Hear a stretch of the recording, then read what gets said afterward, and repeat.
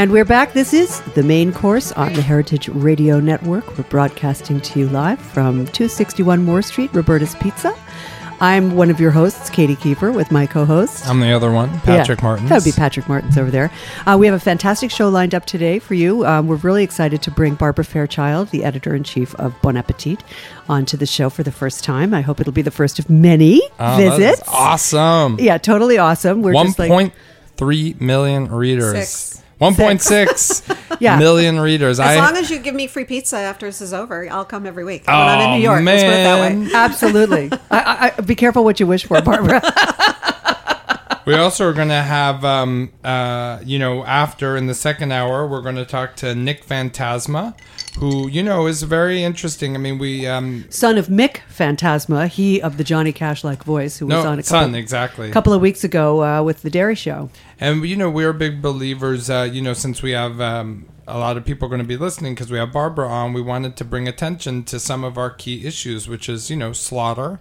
Because, center of the plate always seems to be an issue a little bit that gets avoided. People are happy to talk about fruits and vegetables and all these things, but when it comes to beef, pork, duck, chicken, like all of a sudden, well, because nobody wants to think that there's actually any killing involved.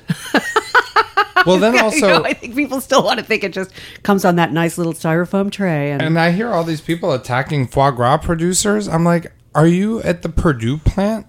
That's really. Who you should be fighting. So anyway, center of the plate is a big issue. And so we're going to have Nick Phantasma on to talk a little bit about, advice for new slaughterhouses. And actually, funnily enough, the Times had an editorial by all their editors in the opinion section, not the op-ed section, in the Times opinion section about we need more slaughterhouses, and you wrote a great response, Katy. Well, I've been following as you know, I'm the meat geek. I'm the resident meat geek. You are a former butcher. I am a former butcher, and I am really interested in the meat business, and I do follow what's going on. So, and last February, as everybody who's listened before knows, I attended the USDA conference on sustainable agriculture down in DC, and the thing that we heard over and over again, and which I quoted in this response that I wrote to the opinion piece, is that there are no regional or not a sufficient quantity of regional processing facilities or regional distribution networks. Mm-hmm. And this is what is holding back the local regional movement of agriculture more than really anything else. Everybody's willing to grow the stuff. They're all willing to have it. They want to sell it. Half the time they grow it before they even have a sales outlet or a slaughterhouse. Exactly. And I'm a big believer, no offense to the government, because I love Obama and all that, but screw the government. Screw, almost investors, because they're not investing in it. All these people, well, that was my question. It's like, where are the venture capitalists? I'll tell you, put some money into they're this. The chefs. They're Mario Batali, Daniel Boulud. They're the people that care. They're into it. Yeah. Mario Batali, Dan Barber. Yeah, they launched our slaughterhouse. I mean, without Mario Batali's restaurant group, we wouldn't exist. Wow. And our slaughterhouse, which, by the way, just got a $3 million loan from the bank to expand production and everything, total belief in a good thing, but that came from Mario Batali. It didn't come from some legislator that's never killed an animal before. Well, as I pointed out in this opinion, when I was at this conference and I asked the Deputy Secretary, Kathleen Merrigan, what were, if any, were there any plans for the government to help states like New York or Pennsylvania invest in these kinds of facilities for processing either animals or even processing vegetables and fruits. Did they have any plans in the works? Were they, putting any money aside for this? Absolutely no response. She could not answer the question and, in fact, basically ducked it. Well, read us a piece for your op-ed, because I want to now tie this into, this Sullivan County Cheese Project again, how entrepreneurship is the answer and how that's the only entity out there that actually makes change. But read us the best part. Okay, the best part. That's the whole thing. It's brilliant. I'm reading it over. I'm like, God, I'm so smart. Tell us. Well, I think the main point is, and this is what I said in the thing, is that you and I so often interview people from the agricultural community, and the message is always the same, that regional agriculture is stymied by the paucity of processing facilities and adequate distribution. And the point to be made there is that farmers cannot afford to add the infrastructure to their farms. Their margins are so small already, and it's so easy to knock them off course financially that, it's just, and it's not realistic to expect them to do that kind of stuff. And I'm not saying this because Barbara's here. I've said this 100 times on the station. I think the press now needs to pay attention to groups of farmers working together, not the farmstead miracle. I love Joel Salatin. Yeah. But to continually use him as a model is not helping the majority of the bell it's not. Curve, which they just want to sell their stuff and remain farmers. Right. And, well, we've talked about the fact that there's just too many people. Nothing, the sort of... The small-scale farm, lovely as it is, and as much as we all want to support it, is not going to feed our population, nor is it going to provide the volume of export, which is what makes Drives. up, as I learned recently at this conference, which makes up about 30% of our gross domestic product that we ship overseas. So, and that is why, I think people really need to understand that is why there is so much resistance, both on the part of the agricultural community who are involved in Big Ag, and also on the part of the government and the USDA in changing the model. This is a huge part of our national economy and a huge part of what drives sort of the country. Yeah. So it can't just be vilified as those are the bad guys and we're the good guys. It's Villisack. Really... Oh, vilified. Sorry. Tell me what. Give us some original writing here, Katie. Some of the poetry. Okay. Oh, we should say we're, by the way, sponsored by Hearst Ranch. Oh, and I will read actually their poetry in a minute. Read your I love first. Their poetry too. Anyway, one of the things that I brought up is that since we already subsidize commodity farms through our taxpayer money in the form of our farm bill, why are we not moving some of that money from mega ag, like the big guys like Monsanto, et cetera, into smaller regional agricultural communities? Like maybe throwing in some. Here's another big problem, which we'll discuss with Nick Fantasma and Barbara, and with Barbara, about the HACCP rules, which are the rules that protect our slaughterhouses and protect the population from pathogens. And these are, in the case of big slaughterhouses, these rules are very stringent and need to be. In the case of small regional farms, it's sometimes presents a burden, an economic burden for them that they simply cannot, it becomes no longer possible for them to actually process meats because it's too expensive to put into place some of the infrastructure that the big companies are able to do easily. Although to be, fair to that issue and play devil's advocate, those little slaughterhouses were also against, I remember when I was at Slow Food in Italy when HACCP started to become a word, those farmers were against it then. And they realized they had to play ball. So Carlo Pacini was originally against HACCP, but then he was like, listen, if the big guys are going to do it, we have to do it too. And so I think that maybe we have to find, listen, if the big guys are going to have HACCP plans for every individual product, the little guys either have to do one product or they have to play ball too. I don't know how, but we can't have Smithfield claiming safety because they do this process and the little guy gets pegged as someone who's not safe because he doesn't. Yeah, but if HACCP rules include doing things like steaming the carcasses or washing them with chlorine, which is a common practice in processing meats on the large scale. It's not only do small farms not need that because they're not using that many birds, they don't have the same problems, but it's also incredibly expensive for a small farmer or a small processing house to manage that. So anyway, so we go there. We go to the HACCP rules. HACCP, by the way, is HAACP. Okay. And the last and best part is, in my deathless prose here, but the best part, I think, is that there is money to be made in developing, processing, and distribution on a private level. Yeah. And where are the venture capitalists? Where are they? What a great end to that piece. There's so much, you could do so much good with relatively small investment. It's not a lot of money to build a processing facility for fruits and vegetables. I don't have it, but, somebody who's really dealing in the real world so probably does. Before we cut to our sponsor and bring on Barbara, last thing, same idea. Ann and I visited, and I'll say this in under 60 seconds. Ann and I visited Sullivan County. We visited 6 dairy farmers. They ranged from angry to just defeated. And Ann and I were there talking to these people, and we were looking for a creamery. We said, how much milk, how much cheese could the last 25 dairy farmers in Sullivan County produce? The answer to that is 7,000 pounds. a week. 7,000 pounds a week of cheese is not that much to make. That would pay the farmers $25 per hundredweight, which is 25 cents a gallon instead of the current 17 cents a gallon. Right.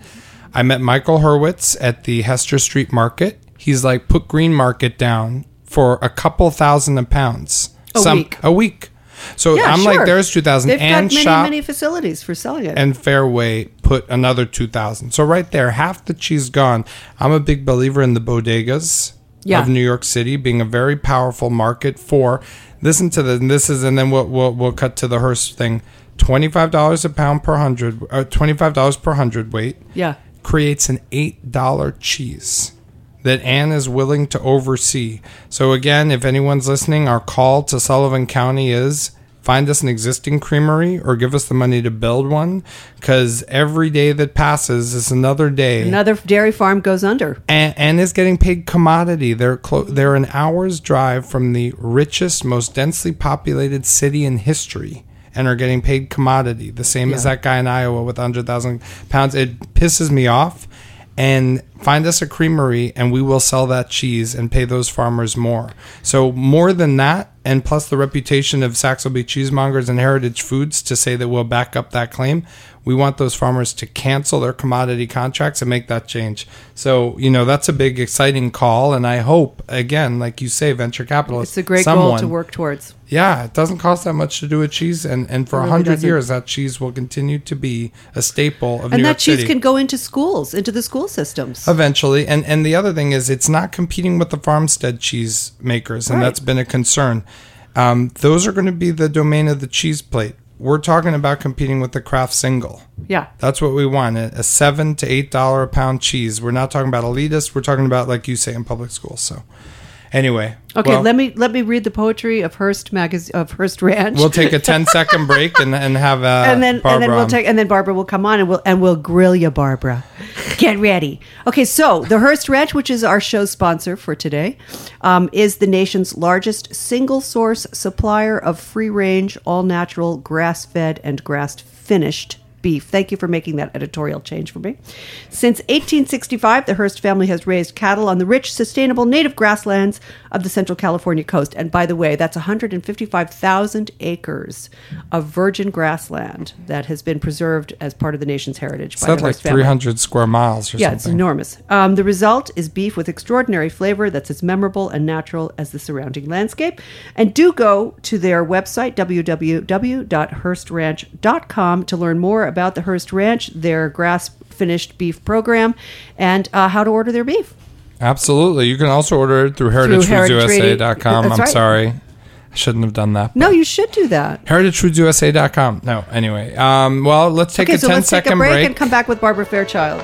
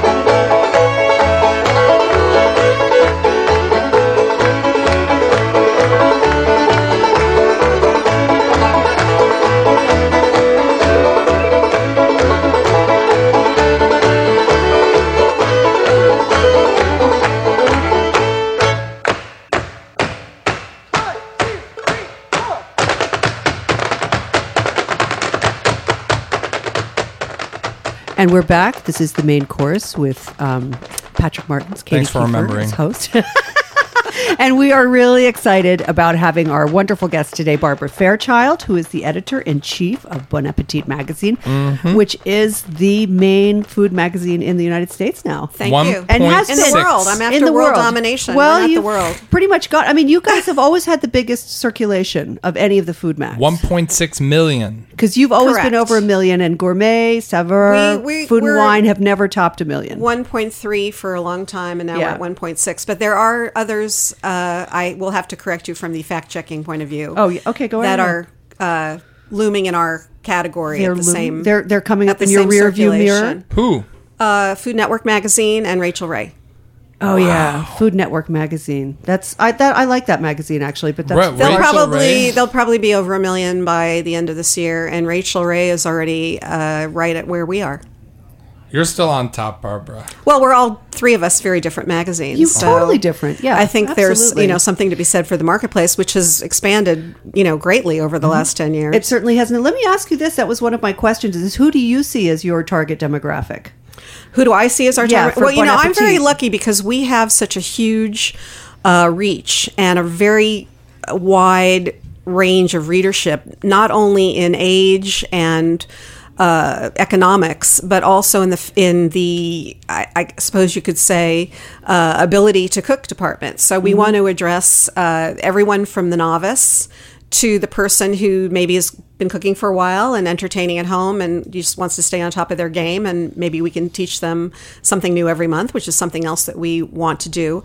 But right now, I'm very concerned and very enthusiastic about bringing more of a younger readership to the magazine. Not that we're not, we're about 42 years old median. So it's not that old, quote unquote. To 40, yeah. But I go to a farmer's market in my neighborhood in LA. For those people listening who don't know, that Bon Appetit is based in Los Angeles. Editorial is there and our test kitchens. But I'm in New York once a month for about a week and a half because we're a Condé Nast publication, and I have to report to my big bosses here. So I truly am a bi-coastal editor, which I think gives me, a unique perspective on what's going on and everything. But I have a farmer's market in my neighborhood, and I have a very nice cheese shop and places that I go to for fish and meats, etc. And I see all these young people walking around in their early 20s, mid 20s, late 20s, early 30s, and I see them looking at everything, and I see them buying the things, and I think, I sure hope you're reading Bon Appetit, because we can tell you how to use all this stuff in a really engaging and simple way that will bring you into our world, which I think is very important to keep bringing people into our world. Now, let me ask you, through the lens of the actual publication of any given issue, speak to the different demographics how do you speak to young people? Like, is it a column? Is it through young recipes? Is it through using whole animals? Like, what's the infrastructure of the magazine? I think what we try to do is stay on top of what's really going on in the food world so that we can address a lot of what's going on and what people of all ages are interested in. And we do have 2 columns that speak specifically to the kinds of things that you all talk about here. One is called The Conscious Cook and one is called Healthwise. They run every issue in the front of the magazine, and they address all the things that you're talking about here. We have a very easy column of cooking called Fast, Easy, Fresh that I hope we bring in a lot of people. We had a very successful and still have a very successful cookbook by that name as well, that people are really enthusiastic about and have embraced as a it's a column that really we introduced not that long ago in the history. What's it called? It's called Fast, Easy, Fresh. And what Rachel Ray has, fast, cheap, and easy? Is that right? Well, that's our important word here is fresh. Fresh, right. Fresh, fresh, fresh. It was very important to me to have that be part of the name of the column. This isn't about cooking, from a box or a freezer, but although there are some things in boxes and cans and freezers that you can use that are, not a no-no. Well, theoretically, you have a pantry stocked. You always want to have a pantry. You use pasta out of a box all the time, exactly. But the thing, and rice, etc. But I think what we want to do is address how cooking has changed so radically. How we shop for food. It's all well and good. We have readers who need to follow a recipe, and we test everything. And I completely back up everything that we have in our magazine has been tested, and it's all tastes great.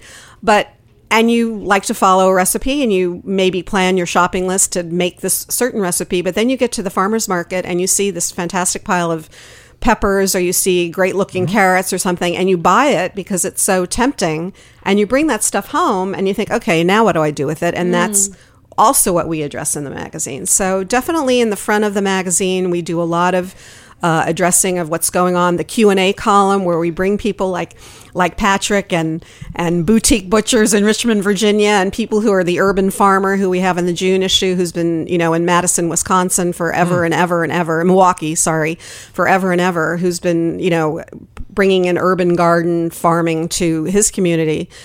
So those are the kinds of things that I think appeal to people of all ages, but I think people in the 20s to early 30s age group might be surprised to find in a magazine with a history like Bon Appetit. So I'm very proud that we do this, and we do, engage in this kind of conversation to put it out in a positive way. I mean, the first 20 minutes of your program, I sat here thinking my head is going to explode. It's also depressing, but, we're coming to it from... Well, we're also It's inspiring, not, though. I think because, listen, I've started a $6 million business that's a solution. I mean, Exactly. Katy is fighting. So, I mean, the backdrop is depressing, but we are the very... Look at this network. I mean, Katy is a big journalist. She comes in here every big Sunday. journalist. But Sweet. Published in the New York Times. I'm impressed. we're about solutions.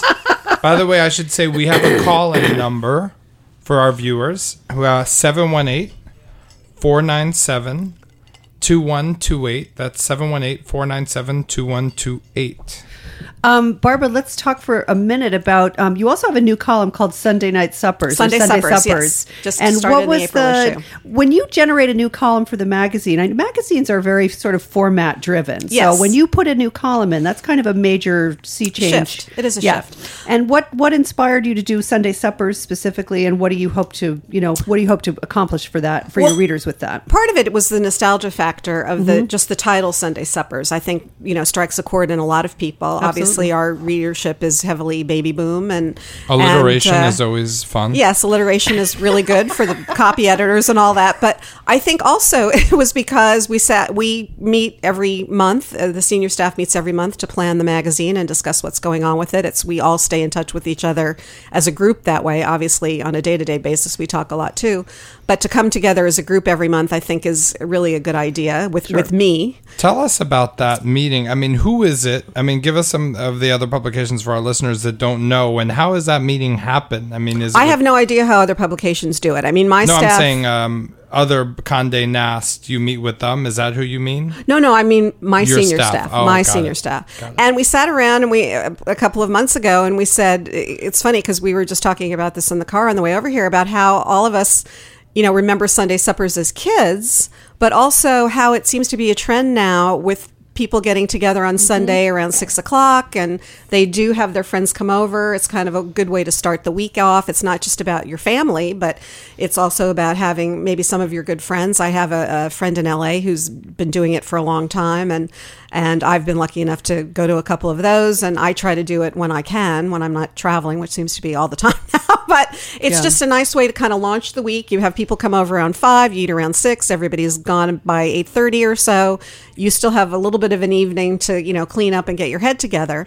What we tried to do also with this column is have a leftover component so that the supper that we suggest will always have something left over that you can make into something else for during the week, which we also talk about in the column. But I think part of it was... Anne and I are writing a dog pile cookbook, which speaks to the leftover thing and textures and what can be combined, even though you wouldn't think it. Anyway, that's cool. Dog pile cooking, not a column for Bon Appetit. But however, Sunday Suppers is a much nicer way to say it. So really, it was just responding to something that we're all experiencing. And I think, part of the beauty of being the editor-in-chief of a magazine, and certainly part of being at Bon Appetit, is that we can...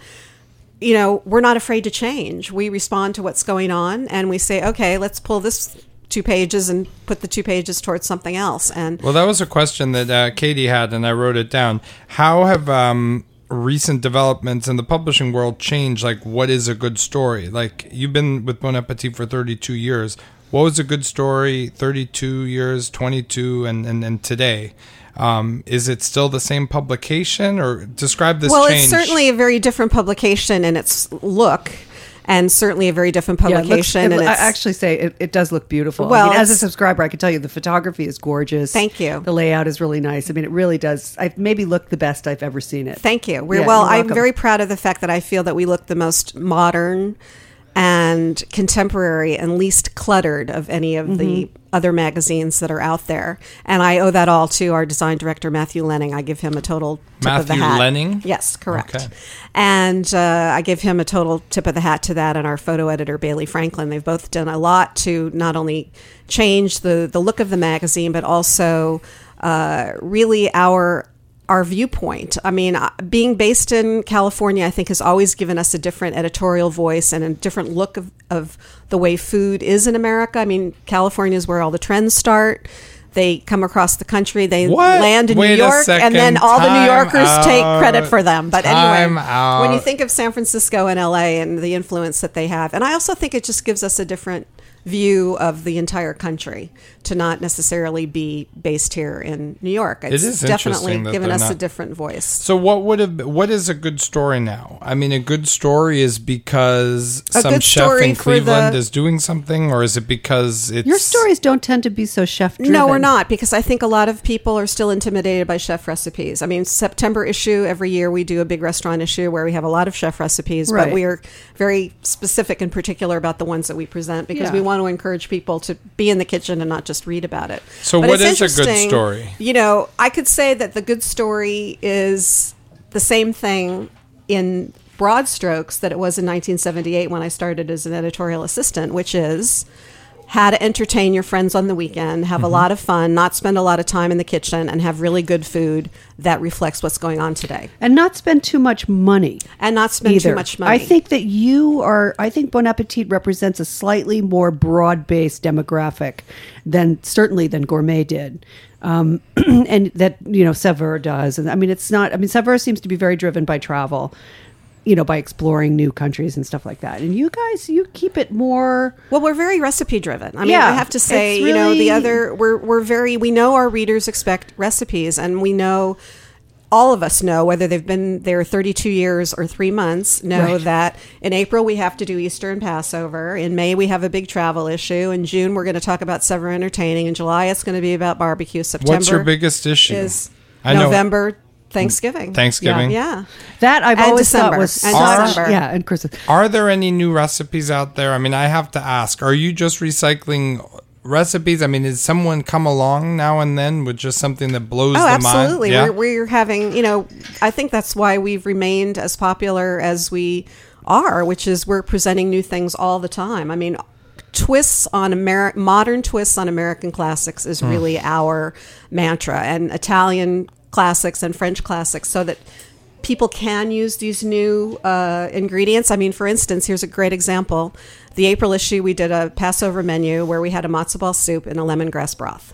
Now, there's something that everybody knows, matzo ball soup, but to add the lemongrass to it. And we had, other things in the story that had mint. We had an Easter brunch that had a lot of herbs in the eggs and, bacon from all those places. Yeah. And so again, that's how we're addressing it. Use, what is a plum cod or a pluot or whatever they're calling them this month. What do golden raspberries taste like? Yeah, try it out. And that's our column at the market, which we do every month as well in the front of the book. Fennel. You'd think that everybody knows what fennel is, but not everybody does. And they see it at the farmer's market and it looks great. And they want to know what to do with it. So we're there to help address that. We want to inspire people to come into the kitchen and really have fun. So talk about, because you talked about recipes. I mean, another idea that Katy had when we had a meeting, because you were a big guest, so we had a meeting before. No, we had actually a real meeting. Okay. We had a really plan for this. All right. So tell us about sources. I mean, here you are running you have over 50 people working under you, and you have obviously delegation is an art form, and you are delegating. How do you trust sources? How does someone prove to you that they know what's going on, and how do you delegate? I mean, speak to That's a great question. Well, I trust my staff. I mean, I trust my staff to be on top of the sources, because I can't, as you say, I have to. Trust is a big part of what I do. I also micromanage occasionally, as I think every good editor-in-chief does. Usually after I see something in the magazine that I might not necessarily, I kind of wonder how that got in there, but I have to trust my people, and they do. For instance, to go back to your other question, Patrick, about where we get our recipes from, we have new freelance recipe and food writers all the time in the magazine. It's part of what we want to do is get new voices into, because they're the ones who present the new ideas, and I can't find all those people, but my staff can, and I trust my staff to find people at a level that I know will be appropriate for Bon Appetit, the level of excellence that I insist upon and that our readers expect. And so that's very, that's something. It also gives them, a voice in what we do, and empowers them to know that I trust them to find the right people. And sometimes we don't find the right people, and then those recipes, we go to another writer, and those recipes don't wind up in the magazine. We do, as I said, test everything. So if somebody has a big dud, which, knock on wood, has not happened in years, then we go away from that person. So I have, that's all the dirt. That's my memoir when I retire, is, all the dirt on all those food writers you thought were so great. But who can't even boil an egg, but that's fabulous. But there you go. I would love it's not to going to be see about that. me. It's going to be about where all the bodies are buried who cook. Well, fantastic. Let's take a 30-second break so we can let Jack tag the. Yes. We're engineered by Nat Wiener, and we are Produced produced by Jack Inslee. And one of them has a nickname RecTech. I'm not sure which one, but I know of the two which of them. one. Which one? There's only one RecTech. Jack? No. I mean Nat. Nat, of course. RecTech. Come on down, don't fuss and squalor. Come on down to Marcia's place, they're dancing in the holler. Come on down, there's folks that you can follow. Through the trees to Marcia's place, they're dancing in the holler.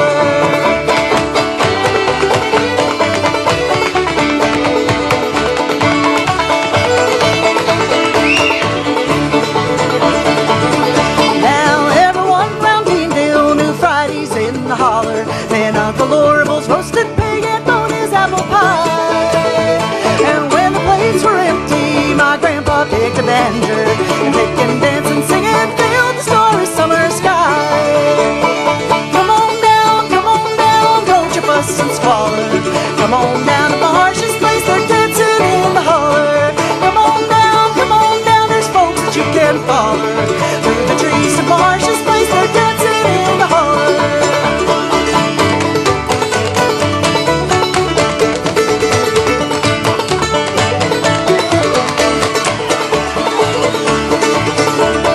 Marcia's place is still now, it's silent in the holler.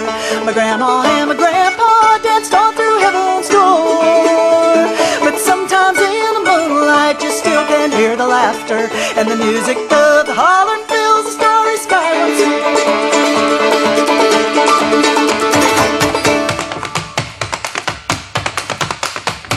Can I do a Hearst Ranch? We're sponsored today by Hearst Ranch. This is the main course. And Hearst Ranch, Brian Kenny, Steve Absolutely, Hearst. Talk yeah. about putting their money where their mouth is. All grass-fed. They all don't grass finished. finished, right? Make They the finish, man, because everybody's grass fed I until hate they to go to the say it, CAFO. Our chefs, other than Hearst Ranch, but we had a half cattle program, they like grass-fed, corn finished. I know. Since 1865. So that goes back to my point about California, Patrick. Oh yeah, Leading the trends. Good point. Our guest in studio today Well, is Katy, Barbara you were there Fairchild. in 1865, Yes, which I is was. amazing. You were there for those first cattle coming in and Yeah, stuff. I went on the gold rush, man. You read Laura Ingalls Wilder's first book. Memorized them. You were like, she's never going to amount to anything. And she said, "Are these grass finished and not just grass fed?" She's like, you liars.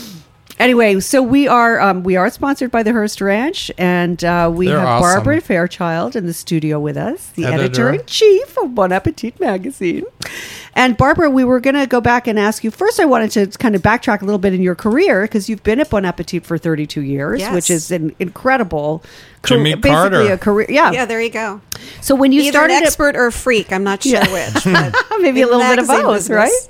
right? So tell me how did you get started there? Did you come out of, I came out of college? School. I came out of journalism basically. school. Yeah. And I love to cook, and I was a subscriber to the magazine, and it was a complete and total fluke that I got the job as an editorial assistant because I just happened to be in the right place at the right time, and I'm forever grateful. And my job, even as I ascended up the ladder and had, just about every title there is before I got to the top spot. The job changes all the time because the food world changes all the time, and the magazine changes all the time. So even now, going on 10 years as editor-in-chief, which will be this July, I can say that, the magazine is completely different. Who was your person before? Who was on top when you came in? Before, who was on top when I came in was the woman who hired me, a woman named Pat Brown, who left shortly thereafter. I came on in August, and she left about the following February. Then a woman named Mary Lou Vaughn became the managing editor, which was the top title at that time. And after Mary Lou was a gentleman named Bill Gary, who definitely took me under his wing. What did that mean? I think we hit it off because Bill had a great sense of humor. He came in as articles editor when I was still I would have been an associate editor at that point, and I was working with him to plan the features for the magazine and execute them, find the writers, et cetera, et cetera. And he and I just hit it off. I mean, he had a great sense of humor. I think he was very impressed because both of us were big movie buffs and you're a big movie very buff, popular culture-y. And I think what really impressed him was one day when it was pouring down rain in LA, which is rare. And I think we were both kind of bored, or we had, done our work for the day, and it was pretty gloomy outside. I was able to name for him all of the Best Picture winners since the beginning of the Academy Awards. So he was, and then he would quiz me on other things, but that's because we quizzed you in the car today Wings, about but Bewitched. it's funny because and we just seemed to be, very simpatico. And I was always his number two. When he became editor-in-chief, I became executive editor, which is the number two position at the magazine. I was there for almost 15 years as executive editor. And then Bill passed away in 2000, which is never the way that you want to get the top job. But I'm glad it was me, and I know that he would have been glad that it was me. And I know my staff was really glad it was me. So it's a way to honor his legacy, too, is that his number two becomes number one. As I said, in the 10 years since I've been editor-in-chief, we've changed the magazine dramatically.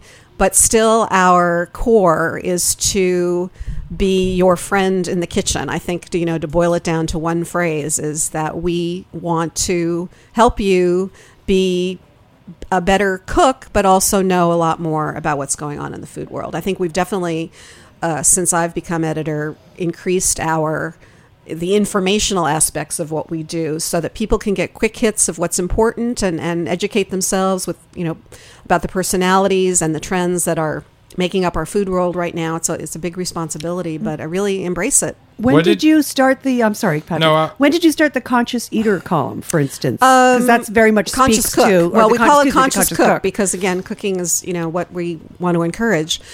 I think that's probably about 2 years old now. So, again, we've sort of... So you were right on because we needed to address all the sustainability, all of the farmers markets, which, in my 32-year career... This is about the third time around for the farmers markets for me, but I have to say that this time it's going to stick.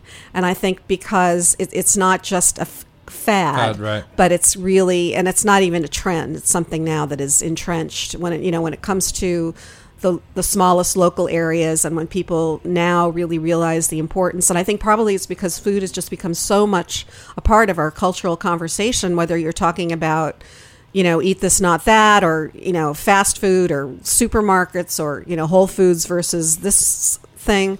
It just, everybody talks about it now. And that wasn't true in the past. Let me ask, what did you learn from your mentor, the guy who took you under the wing? And I mean, what are some of the things that, secrets to managing people and staying current?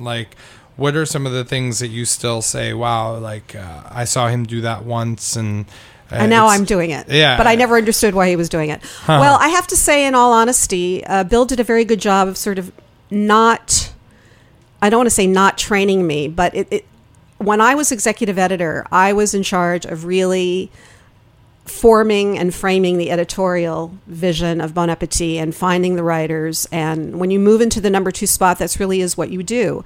And the editor-in-chief's job, as I now realize, has a lot of business and management aspects to it, budgets, et cetera, et cetera. I was kept shielded from all that. And I now understand, I mean, not just now 10 years later, but I would say within the first year, I understood why. Do you wish because you it had occupies so much of your time that you have to have a number 2 who you can rely on. And I certainly do in Victoria Von Beal, who really is, you know, I made sure that Victoria is more aware of things that I was not aware of when I was executive editor, because I think it's important for her to have a bigger picture than I did.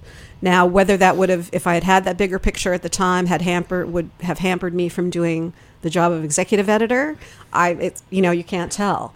But I feel, impart information to Victoria and several other members of my senior staff that Bill did not do. And he had his way of doing the magazine, and I have my way of doing it. And certainly he was an excellent teacher, but it's also important to put your own stamp on it. It seems like 2 such different skill sets. I mean, one is running the magazine like we would all imagine it. Explain this other side, this dark underbelly of it all. It's not a dark underbelly. It's you want to keep the magazine fresh, and you want to run the magazine well, and you have a certain amount of dollars to do that, and you want to make sure that you have the right people and enough people, and you need to be able to be a good manager as well as an idea person. So you have a staff that you rely on to help you with the ideas, and you think they're good or they're not so good, or tweak it this way or tweak it that way, and yes, that would be a better story for us.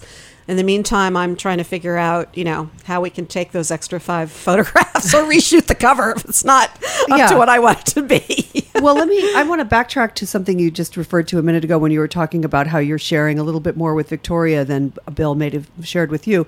And I'm wondering if that isn't a kind of a reflection of the times, in the sense that the magazine publishing world has undergone such a tremendous sea change, and everybody is kind of hanging on for dear life and this leads us into the new media question.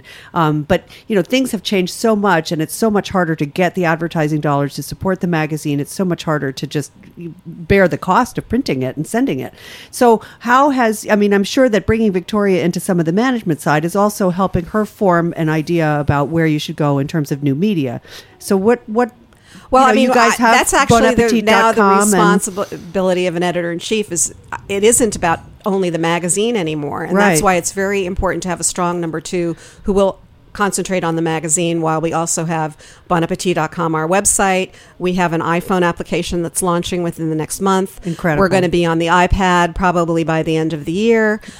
We have cookbooks that we do, of course, that everybody likes to buy, which we have a lovely, fabulous new cookbook coming out in October. Oh, great. Or in November, rather. So on desserts, so watch for that. Absolutely I hope stunning you'll come back and to talk delicious. about that. Oh, I will. Yeah. And I'll bring you each a book. A dessert? Oh.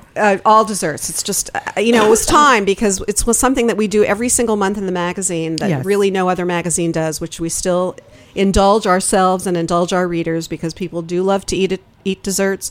They love to make desserts, and some people make only desserts. They don't care about the rest of the meal. That's exactly right. But everybody loves to look at those pictures, and so we, something I'm very proud of, that we never went away from that in the entire time that I've been in the magazine. Every single month we have a dessert feature. Do you recommend lard being used for pie crusts? It depends. It also, again, Patrick, it's the person who we choose to write the story. If that person likes lard and a mix of half lard and half not lard, or butter and this, or it really goes back to, again, what the person who's writing the story for us, wants to do with his or her pie crust. So television is something that we've been looking at for a long time. A show that's very much, we've all been on television and other shows, but we don't have a Bon Appetit show. Radio is something that we're also interested in. So Katie and I thought about television, but then we decided we have better faces for the radio. Yeah, I they can't, sit around. This is kind of a neat setting for television, actually. But anyway, I don't know. And television, you have to be very mean, and you have to yell and have people crying, and that's not really what we're about. But the competition shows that are on now. I think those are horrible, disgusting. So it'd be like a mud wrestling match, Barbara and Ruth or something. So in a way, it's you have to be a business person who can look to the future and figure out what's happening and coming up, and you have to be out there sort of hustling that, doing that, making it happen, while the other people are still doing that magazine that's supposed to come out 12 times a year. Yeah. That is the flagship of everything that you do. So everything that we do still springs from the magazine, right? But we need to keep branching out and getting our names, keeping our names out there. I'm fascinated by this iPhone application and the iPad applications that you're working on now. And I was thinking yesterday, I was peering into the window of Pogue and Pole, the kitchen designers, and they had a big flat screen TV hanging from the cabinet, next to the sink. And I was thinking, wow, that's really kind of not. Well, you don't even need that because the iPad comes on a stand. So you can have the iPad tilted up on your counter. But obviously that's what it was meant for, is that you can just plug your computer in and have the recipe come up on the thing. Absolutely. Yeah. Amazing. Yeah. So, I mean, it's a whole new world. And I'm really excited about it because there's so much that we can offer on an iPad that we can't necessarily do in a print medium. But on the other hand, not everybody is going to have an iPad. Right. There are still people who want to sit down with a glass of wine and thumb through a glossy magazine, and I'm one of them, whether it's Bon Appetit or one that's not even in our category. Yeah. And there are people who will take the iPhone to their grocery store and get a shopping list off of Bon Appetit's iPhone application and shop for dinner that night, which is another way of approaching the magazine, but not necessarily take it into the kitchen when they're cooking the recipe. So I want to make sure that everybody who wants to be involved with Bon Appetit and everybody who's interested in our world can access the magazine or access our content the way that works the best for them. And whether they do it in 3 of those ways, 2 of those ways, 1 of those ways, that's up to them. And but you're a print publication, though. Doesn't that divide your readership out? And like someone who buys ads in the paper, in your magazine, actually are like, well, now you're all media and people can access the magazine without seeing the cover ad that we took out or the inside Well, I cover. think part of it, I mean, that's not my job, thank goodness. But I mean, part of it is that now what you could do is you could buy into all of those platforms, as we call them. I see. So in other words, you spend X amount of money, you get an ad in the magazine, you get an ad on the iPhone, you get into the pad. So there's, believe me, they're not on my side of the aisle, but on the other side of the aisle, there are people who are trying to figure out how that structure is going to work. So I don't see the death of magazines. I tend to be optimistic. I'm the glass is half full kind of person. I was very proud of the fact that Bon Appetit is the first and still the only magazine that has a monthly columnist who is a blogger, Molly Weisenberg-Orangette. She's been writing a column for us for almost 3 years now. And so we want to have the people who are in the blogosphere come to us as well, because we have a very quality product and a very quality publication. And I really am still, after all this time, so committed to what we do. And I really believe that we do it the best of anybody. That's great. Who are your major sponsors throughout the years? Like, who is one of the most long-standing advertisers? I mean, I don't really want to say because I don't want to say the wrong one. The wrong one, okay. But we have, many airlines and credit cards and, those kinds of lifestyle. Those kinds of lifestyle people. Automobiles, certainly, and also, not some travel. It varies. Barbara, let's go back for just a second to the whole sort of electronic media thing, which just fascinates me because I'm very interested. I used to publicize cookbooks and so forth, and so when people are able to download these apps onto, say, their iPad or use it, watch it on TV, and I have a secondary question to go along with that, but. How, is that going to have, do you think, what kind of an impact do you think that will have on cookbook publishers? Do you think that this is going to really crush? Our book that's coming out in November is going to be an ebook as well as a print book. Really? So, again, if you want to have Bon Appetit desserts, you can have them digitally or you can have them in a big book that sits on your counter. I'm sorry, in a digital format, are you able to publish things like sort of how to, technical, like we will you could for do the a little magazine. video? Yes. I mean, when we do eventually, you can't do that, obviously, in the magazine, in a perfect world with unlimited amounts of money. Right. When you get the magazine through the iPad, you'll get video and you'll get, how to chop an onion or how to carve your turkey and that kind of thing that we used to do through. You also can get that on the website. Pages. Yeah. And what was also very important to us when we were planning all of these things is to not have everything necessarily repeat everything that's in the magazine, because we still want people to buy the magazine. So our iPhone application will be of the magazine, but not necessarily of the current issue. In other words, it's going to do something different. We're still working on it, so I don't want to say something that's going to wind up not being part of it. But it's not a repeat of what you're going to get if you buy the magazine on the newsstand or get it as a subscriber. It's something different. Again, what we do at bonappetit.com is not necessarily just, a repeat of what you find in the issue, but we tinker with it a lot of different ways, a lot of fun ways. We have great slideshows on the website. So that's something else that I want to ramp up in the next year or two, because I think our website is just so much fun. And of course, we have the archives of the magazine available on it, but there are just a lot of ways to slice and dice it, no pun intended. We have a wonderful weekly e-newsletter called Take 5 that anyone listening can sign up for just by going to bonappetit.com and looking on the right rail and Jack, do we have an issue with the Hot 5? Is that Take 5? We have a Hot 5 on We have a this Hot network. 5 on this. We always have the network. Hot 10. Network. A Hot 10. Oh my God. We have a Hot 10 in the issue every month. Are you a high-tech person personally? I mean, you commute from LA to New York? I do. I'm getting more of that. I mean, I have an iPhone, and because we were talking about an iPhone application, and I thought, okay, I better get an iPhone. I don't know what the heck we're talking about. And now, of course, I've become besotted by it because it has my iPod on it now. And I read, we were talking before the show, that, I can sit in the airport now and read the New York Times on it. Although I still read also, again, as a print user, I also read the New York Times in its print form. But when I'm sitting in an airport and I'm stuck waiting for a flight that's 6 hours late, it's a great way to keep up on, the New York Times, Huffington Post, I was going to ask the guilty what you pleasures read. Okay, of TMZ and all that kind of stuff. Yelp, Google, I Art can of sit Eating. there. Do you read Ed Bear's? Is that an iPhone app though? Oh, I don't know. See, that's the problem. see. Not everything's on the iPhone yet. Oh, yeah. So, well, definitely Ed Bear is not. It So, doesn't sound yeah. like it would be. Yeah.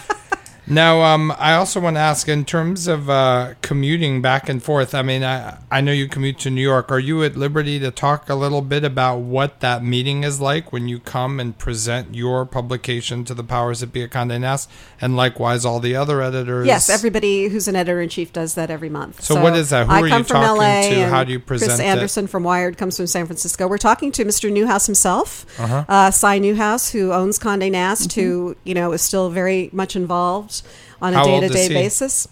I'm not really sure He's because older. I read various things. He's 78 or he's 82 or he's 84. I'm not really sure how old he is, but he's definitely there. The president of the company, Chuck Townsend, is there. My direct boss, Tom Wallace, who's the editorial director. Our publisher comes with me. The director of circulation is there. Our person for consumer marketing, called Consumer Marketing Now. And what do you show them? And I show them the issue that we're getting ready to send to the printer. So Okay. I just last week when I was here, I've done something this time that I rarely do, which is 2 trips within a week of each other. I was just here last week, but I just showed the June issue. And I'm getting ready to show July. I'll show July in the middle of May. Come back in about 2 weeks to show that. And I take them through it page by page on a laptop presentation. And all the other editors are there? No, I just see. myself. I see. It's just only a meeting for Bon Appetit. So, and we get the latest newsstand numbers for our publication, and we see some of the competition is on that sheet as well. And it's actually, for me, it's a great meeting because Sounds stressful. coming up from the July issue, which is the next one I'll show, which is the barbecue issue, which I just saw last week in LA or earlier this week. Absolutely spectacular. I mean, I'm being completely egotistical about this, but really it is such an amazing issue visually and in its recipe content. I am so proud of it that to walk into that meeting and the cover is just fabulous. I mean, to walk into that meeting, I'm so proud of what we've done, even though the numbers part of it might be a little bit stressful. The rest of it is just, telling them what's coming up and look at this picture and look at the story and look at this delicious pork roast that's, that we have in the June issue, actually, that's done like a porchetta. Again, porchetta is something in the ether right now. People hear about it. Yes. Maybe they don't have time to, can't get it or don't know what it is. We've done a pork roast with the porchetta style seasoning. Again, bringing that home to the home cook and people in parts of the country who can't get porchetta. So again, we're we're teaching new things through Well, fantastic. a pork roast. Well, interestingly enough, I mean, you got into the meat issue, and Jack's about to get Nick on the radio. I mean, and we're talking about meats. Like, is it Bon Appetit's job to, and is it the media's job? I'm saying intelligent, intellectual people that understand that, fast food is hurting us. I mean, what stance can you take on that? For instance, you do a barbecue issue. Do you recommend that everyone buys from their farmer's market, or is that just in the conscious chef? Well, what we do column? for that is, first of all, we hire somebody brilliant like Bruce Adels to do the story. I see. Or Stephen Reichlin in the case of the July issue. Right. I've worked with Stephen Reichlin. He's a great guy. I really and like he him. wrote the barbecue Bible. So Yes. why not go Why to not the guy go who to wrote the the Bible? source? Absolutely. But he, what we do is we have a recipe that calls for a 5-pound T-bone or whatever we're calling for. Mm-hmm. And we don't say it has to be grass-fed. We don't say it has to be from this farm or the other farm or whatever. We might have something in the head that, if you can get grass-fed beef, or in the recipe lead rather, that would be really great. But we're not there to preach. We're there to... Our readers are adults. They make their own choices. We can tell them, the Conscious Cook, all about this ranch that you can order meat from, or it's how we found out about Patrick and run Heritage Foods quite often, especially around Thank Thanksgiving. you. Yeah, you are a so that very people great can, supporter. order it off the website or order it on the phone, et cetera, et cetera. We do a lot of things now. Again, the world of food has become much smaller thanks to the internet options. And I think that's what we do. You're like Hollywood. You bring up the issues and then let people make their own let people decision. decide. I mean, not everybody can has access to it unless they order it online, and B, not everyone can afford it. True. So you have to use what you can use. And when we shop for the testing, we shop at supermarkets like Whole Foods or Gelson's or even a Ralph's, which would be the equivalent of, let's say, Whole Foods, obviously you have here in New York, a Fairway, and also, and that level, Wegmans, Food Emporium, et cetera, et cetera. Ooh, Wegmans, interesting that you mentioned that. That's in New York based. Right. These are all the ones that I'm saying, so. Ralph, their motto should be, our food is so good, you will Ralph. You will eat so much of it that you will Ralph. No? But That's not really good for a food thing. But That's anyway. true. No, but it's so delicious. It's like the dog pile cooking. I'm not sure that's a good one either. But it's so good. Listen, that's a general. I mean, the reason I brought up things like Ralph's in California, Safeway, those things, is that these are broader supermarkets that most people have access. More people have access to. So you have to, you have to let people use what they can use. They can make their own choices. And I went to meet Sam Cass, who's the Obama's personal chef. Ann and I were invited down to D.C. to be part of this panel. And, I mean, he started that meeting off first thing. And he was like, Cisco, Costco, this is what feeds the population. Yeah. But look So at how can the we quality work with there them? has gone up. I mean, the meat Yes. at Costco. I'll tell you who first told me about how great the meat at Costco was. That was Julia Child, and that was probably about 1989. Wow. I mean, I was working on a story about where famous food people shop. Because she And was right north of you, she right? was in Santa lived Barbara, yeah. And I had obviously, well, not obviously, but I did know her and used to see her a few times a year, go up and have dinner with her. But I interviewed fun. her for this piece that I did about where they shop. And she said, I buy all my meat at Costco. And I was like, really? I couldn't get over it. And she's the one who got me to go to Costco. And I am just amazed at what I see there and how they support not just the meat that's there, but the wines and the sparkling wines and the everything. I mean, the quality of their desserts and that I see them assembling right there with these amazing looking fruits that they can get. I mean, I have to, tip my hat to places like Costco because the quality there has really, really gone up. Well, Jack, do we have Nick on? Not quite yet. We need to take a short break, and then we'll come back with Nick Phantasma. Oh, really? Okay. And Then we'll take and another Barbara break. Fairchild. All right, yeah, just get Nick on. We'll start again.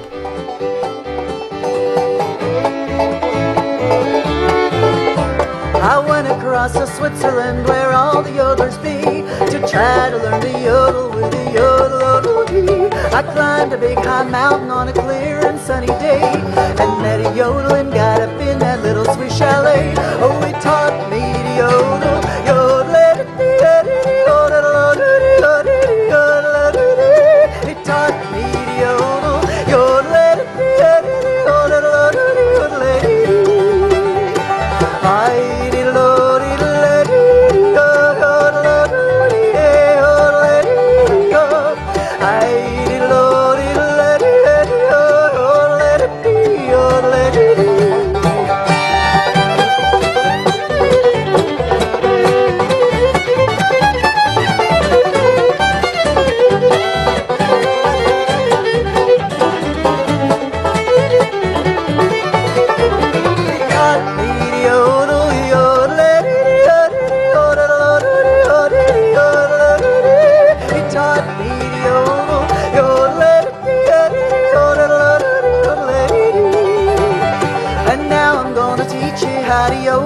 like me. It's easy when you're singing to the yodel-o-doo-dee. You should take a deep breath and then exhale 1, 2, 3, and you can hear the yodel. Well, here we are back. We're talking slaughterhouses. We're talking with Barbara Fairchild. We are sponsored by Hearst Ranch. I'm Patrick Martins. I'm Katie Kiefer.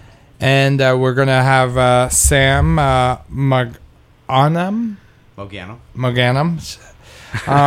But we are going to have Nick on. I mean, this is a big show for us. We were so honored that Barbara, would take the time to come out here, and this is like our big, it's like sweep weeks for us right Absolutely. Here. So we wanted to bring up issues. We're going to be talking about Sam and also Ruth. The main issues with them is distribution.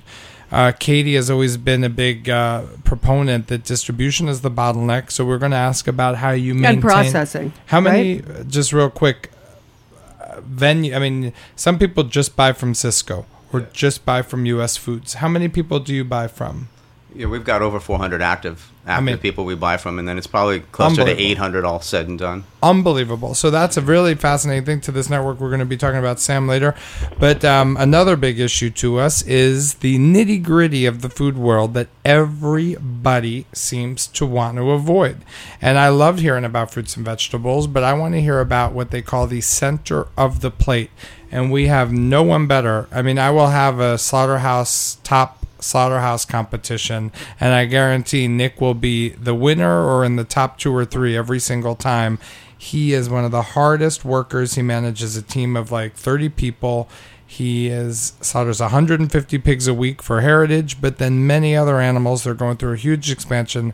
I'm a big fan of his, an admirer, I should say, Nick Fantasma. Nick, are you with us? Yes, I am. Hey, Nick. How are you? So, Nick, tell us about, what's going on, in the slaughterhouse world. I mean, we hear this call for new slaughterhouses, but it's a huge challenge to run one. Speak a little bit to the challenges of running a USDA-inspected slaughterhouse. Essentially like owning any business, owning a small business or even a USDA slaughterhouse, there's a lot of stuff entailed in running your own business. But a USDA slaughterhouse, on top of that, there's a lot of there's a lot of paperwork that we have to keep up with on a day-to-day basis, and keeping ourselves up to date on constantly changing regulations within the food world different regulations that people want to instill FSIS and USDA to try and make the food world in this country safer. How does that news come down the pipeline? So they come up with the new rule at the USDA. How does that information arrive to you? You have a full-time USDA inspector who works at your plant. How does it get to him? How does it get to your cut floor? Tell us a little bit about that process, maybe through the lens of one of the more recent regulations. Essentially, with the ease of the internet now, pretty much all regulations are passed down via email and email alerts to our USDA inspector and to our HACCP coordinator, Mary Switlick. everything. Mary, she thinks I hate her, but I love her to death. She is an awesome Employee of the Year person. Yeah, she does a very, very good job for us. It's a lot of work to keep up with all the regulations and all the paperwork and just day-to-day paperwork that we have to do for USDA, and there's a lot entailed in that, and it's a very, very tasking job for anyone to undertake.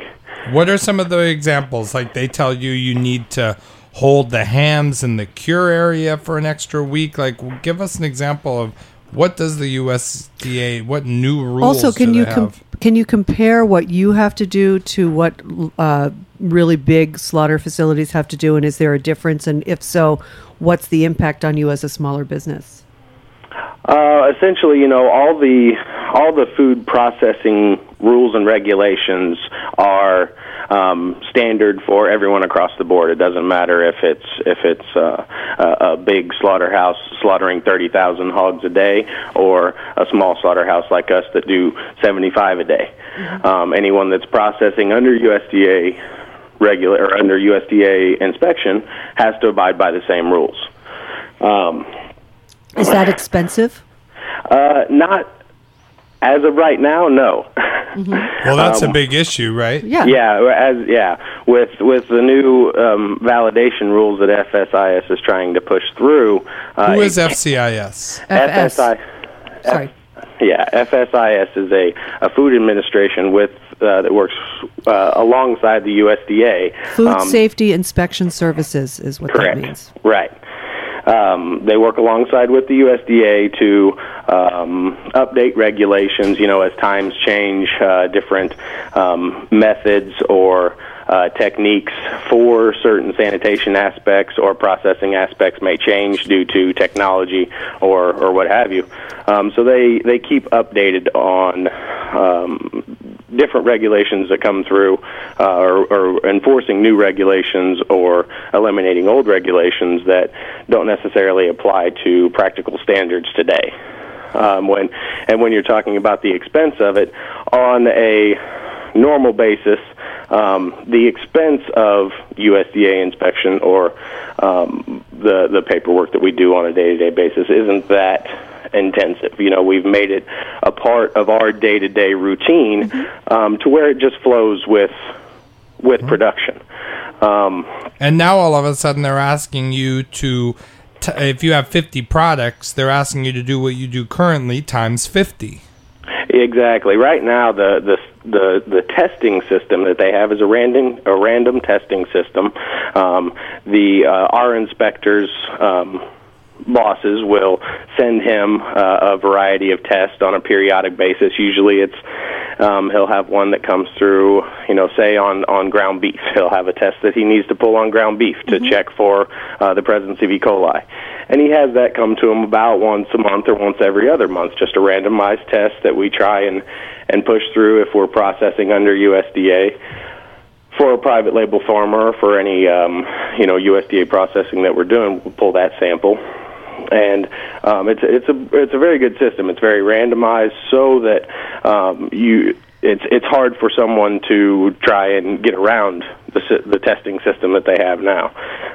The validation issues that they're trying, or the validation regulations that they're trying to push through right now, will require any plant processing under USDA to test each and every single batch that you process under USDA on each different product that you process under USDA. So what could that cost you per item? Per item, well, specifically per item, I don't know the exact amount. The overall cost that we have figured together within the first year, between validation costs and testing costs on our products that we do as of right now, would cost us over $500,000 for the first year. Ooh. Does that mean we have a price increase coming down the pipeline? No, that would mean that it's $1,000. Everybody across the board for proteins in this country would see prices skyrocketing. Wow. Essentially, that would force small businesses like us pretty much out of the USDA market. Or what it would do is make you have to concentrate on 3 products, and that's it. So, I mean, I think it's a big way of the big guys squeezing out the little guys. And my question always to those big guys is, Paradise Locker meat is not a threat. You know, I mean, Smithfield is producing 500,000 pigs a week.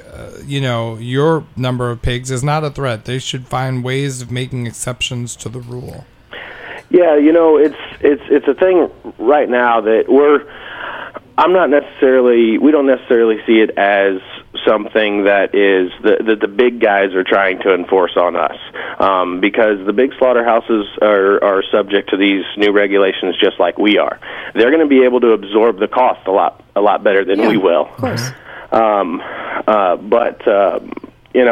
the big slaughterhouses deal primarily in primal cuts and different things, just the basic primal cuts, and then ship it out in boxed meat. So their product base isn't near as wide as a small processor like us, as somebody who does further processing with cured products and different sausages and that kind of thing. Let me ask you another question, Nick, that sort of goes back to the idea of the scale of you versus them. So, for instance, in a place like Paradise Locker Meats, you have the ultimate traceability. You know exactly where every single animal is coming from. They label every right? single piece of meat that Whereas comes out of there. Somebody like Smithfield is buying pigs from basically all over the world, wherever they have, like they're bringing them up from South America, right? Isn't that true? They aggregate cattle. Yeah, right. And they don't know farm by farm. They'll slaughter them in South America, then they send the meat up north, and then it gets further processed. It's broken into the primals, and it turns into ground meat. And that's where it tends to have the contamination vectors come into play. Am I right there? Well, yeah. When you're talking about doing so many animals in one day, pushing the envelope of how much production can be done in one day. Yeah, like 3,000 cows a day or whatever demented chain speed it is. It's crazy. But I guess my point here is that since you know where every single animal is coming from, and you're only processing 75 animals a day, as opposed to somebody like a Smithfield plant that's doing 3,000, they should be exempt. There should be a difference in your regulations, and I think that's. I'm like you. I'm not going to say, it's the big guys trying to force the small guys out. It's also how bad some of the little guys are. Paradise is top and notch, and they let people chew their plant. There are a lot of little state guys that are screwy, and if I was a USDA, I'd want to shut them out too. But anyway, it should be a case-by-case basis, just like these certification groups go from farm to farm. So how can you grow slaughtering facilities if you have to do it a case-by-case basis? I don't think that seems practical. Yeah, I mean, as far as regulatory systems go for a food company or for food in general, I feel that the system that they have in place right now with HACCP, with hazard analysis and critical control points and the regulations that come through about temperature monitoring and that kind of thing, everybody has to abide by that. And it's very simple practices and very simple items that can be handled on a day-to-day basis for a small facility like us. And it doesn't require a lot of outlay in infrastructure. Exactly. Essentially it's just more paperwork to file and keep track of. But when you're starting to talk and make demands on people that every single product that goes through their facility, every single batch of hams that's cooked, which for us is 50 to 60 hams. Yeah. That every single one of those or every batch? Every single batch. Okay, so because it's 50 when or 60 you're talking hams. with USDA and you're talking production, they deal with lots.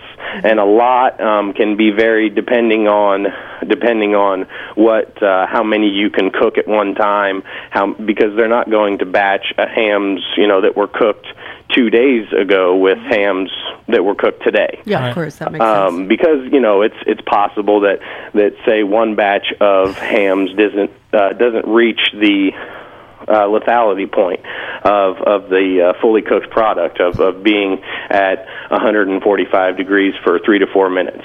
Well, I mean, this is all so crazy. I hope Tom Bilisak is listening to it, because appoint a friggin' czar and fix this problem. Period. Today. They are not they are so strategic. It takes them so long to move 1 inch.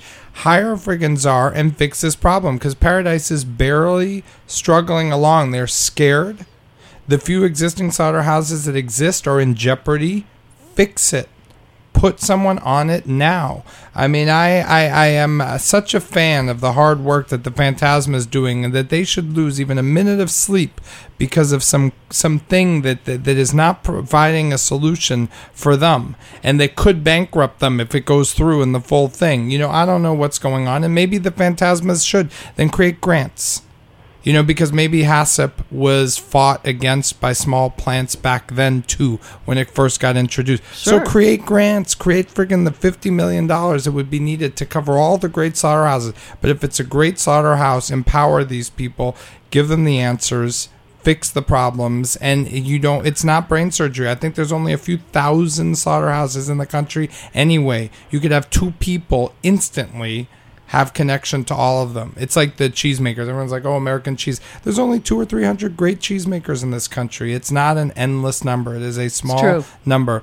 It can be fixed. And Nick, you are doing God's work. You're doing God's work. You treat the animals right at their final days, and you never mess up a cut, which is a sacred pact you have with all those small farmers that spend a year raising those animals. That's doing God's work, and anyone that doesn't support that isn't supporting God's work, which, taking that logic all the way, means they're probably going to go to hell because they are not protecting. No, I don't mean that. That's too much. You were so. I am adamant. Evangelical on us. They're talking about the lack of slaughterhouse. Here's an existing slaughterhouse that is struggling and that's scared. Fix it.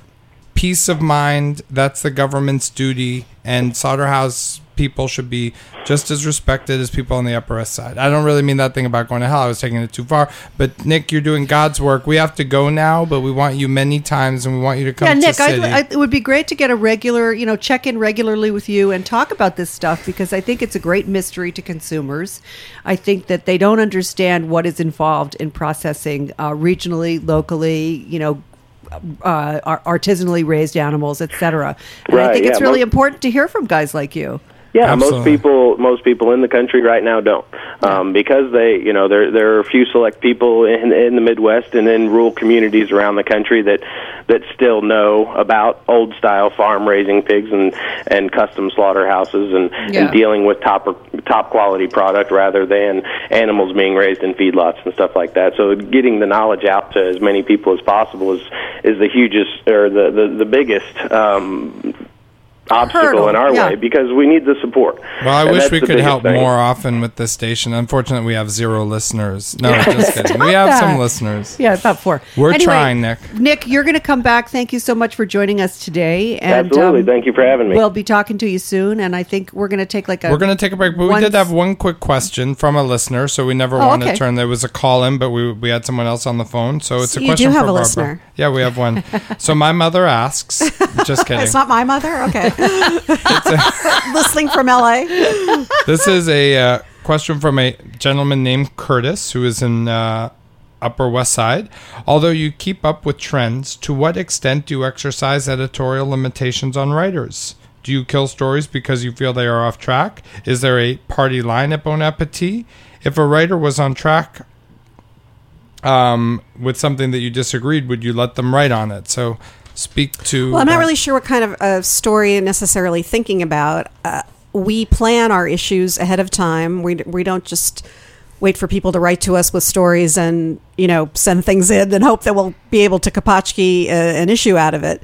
So our issues are, well planned ahead of time. And we, when it comes to new writers, we will work with them to, get the recipe story that we think we're going to get. Sometimes we get a little surprised, and if the recipes test well and we can incorporate them or again tweak the story idea that we were thinking of a little bit, then we'll go ahead and do it. There isn't really any kind of we're very open-minded, I guess, if that's what you're trying to ask. We have travel stories that we do that have become again much more specific in their in what we cover. We're not trying to cover an entire country in one article. We just did a wonderful story on, those bartenders in Tokyo who do all that crazy stuff with the ice. That was a story that we, came upon the super in frozen our, ice. we just thought it was a great idea for us. And so we had somebody write that for us.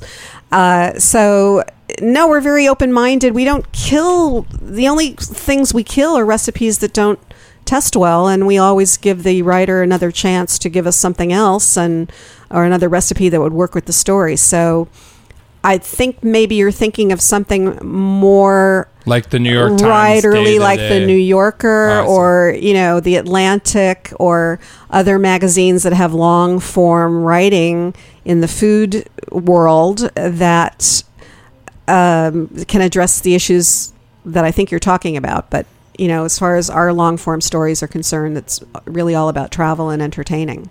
Well, excellent. We are about to take a break. We're going to come back with Sam and this Chilean chef. And then we have Ruth Van Waerebeek. Van Waerebeek, nice pronunciation. But we're going to come back with Steve Pope, who's going to talk about heritage poultry and give Katie and I a much-needed vocal rest. Yeah.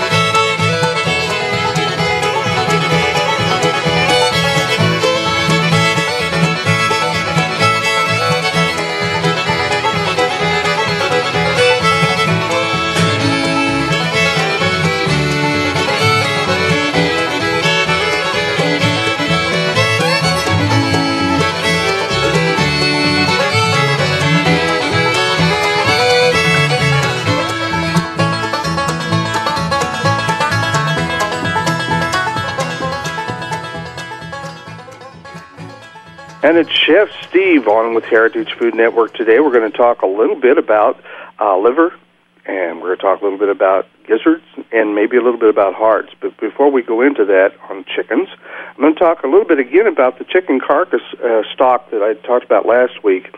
I went ahead and did a test kitchen run on this particular product, and I'm amazed at how much meat that there was left on the bones when I received the sampling of it.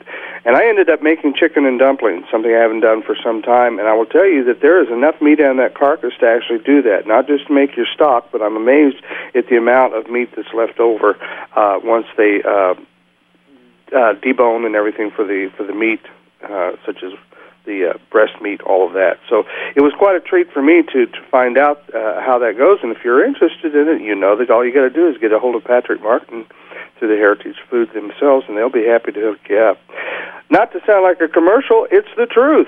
So today let's talk a little bit about, like I say, the liver, gizzard, a little bit about heart. One thing historically about especially liver and gizzards with chickens is that they were once ground up or sliced up very thin and made into somewhat of a pate for baby food. They knew that they had a lot of didn't know what it was, but they because there was a lot of calorie, a lot of nutriment in there. A gizzard itself has about 225 calories per serving. If you look at a serving of two or one gizzard, I'm sorry.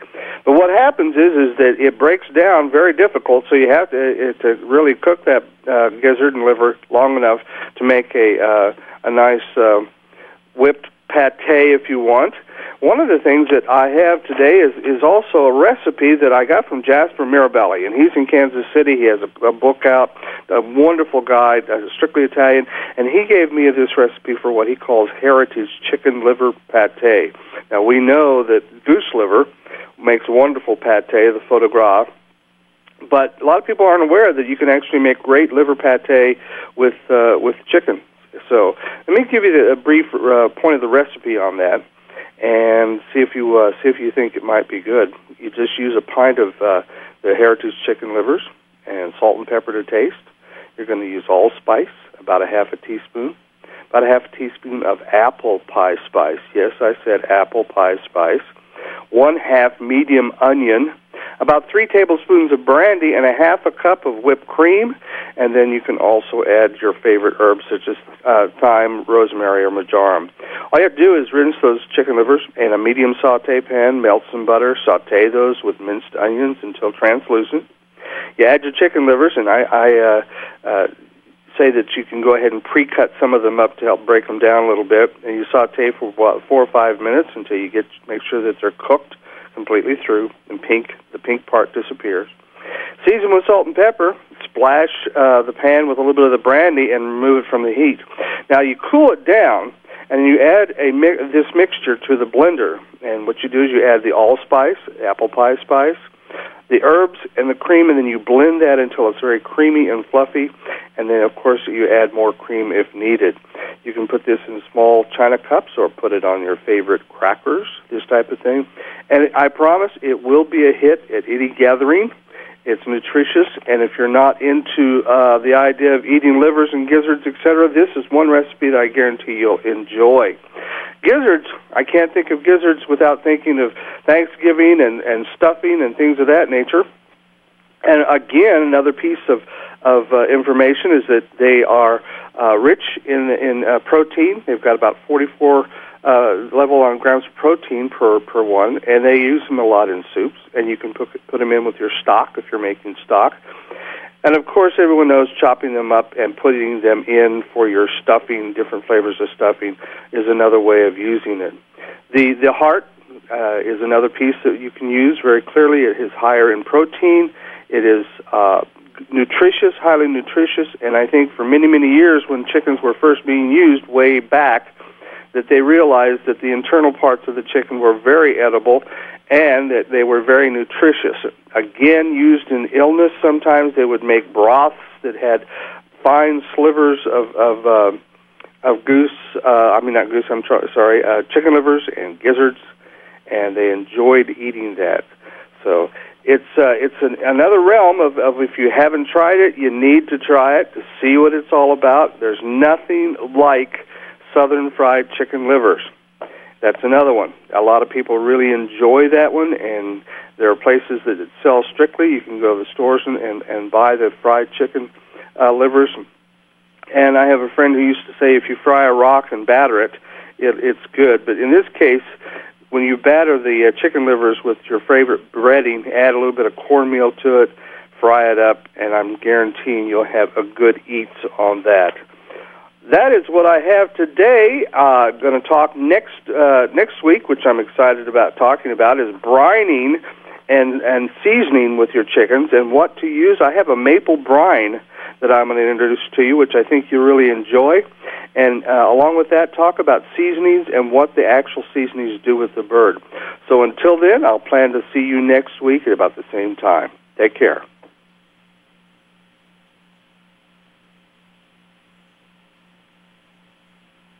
Don't you know that in drowning alone, singing Mary, oh, Mary, don't you tell Martha not to moan, Martha, don't you moan, well, singing Mary, oh, Mary, don't you tell Martha not to moan, Martha, don't you moan, well, Mary, yeah, tell Martha not to moan, Martha, don't you moan, 'cause Pharaoh's army, don't you know they've been drowned in the Red Sea, singing Mary, oh, Mary, don't you tell Martha not to moan, Martha, don't you moan, one more time singing if I could, I believe that I would, I sure I'm gonna stand my foot on that rock where Moses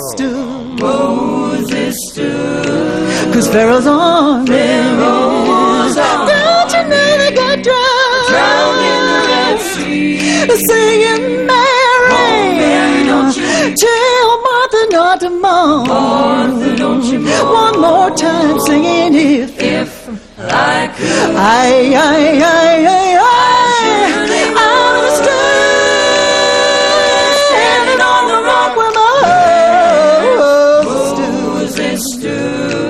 'cause Pharaoh's army. Don't you know they've been drowned singing Mary? Oh, Mary, don't you? Well, I'm saying Mary. Oh, Mary, don't you? Well, I'm saying Mary. Oh, Mary, don't you? Think I need somebody else to help me call Mary. Don't you? Oh, Mary, don't you? Oh, I believe I'm gonna call her one more time.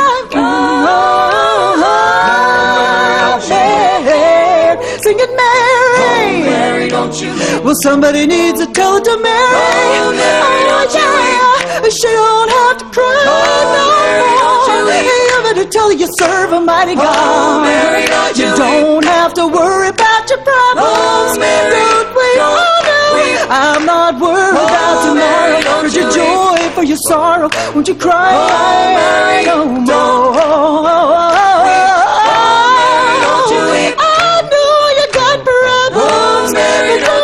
Cause Pharaoh's army's been drowned in the sea, Lord, singing Mary. Oh, Mary, don't you weep. Tell Martha not to mourn.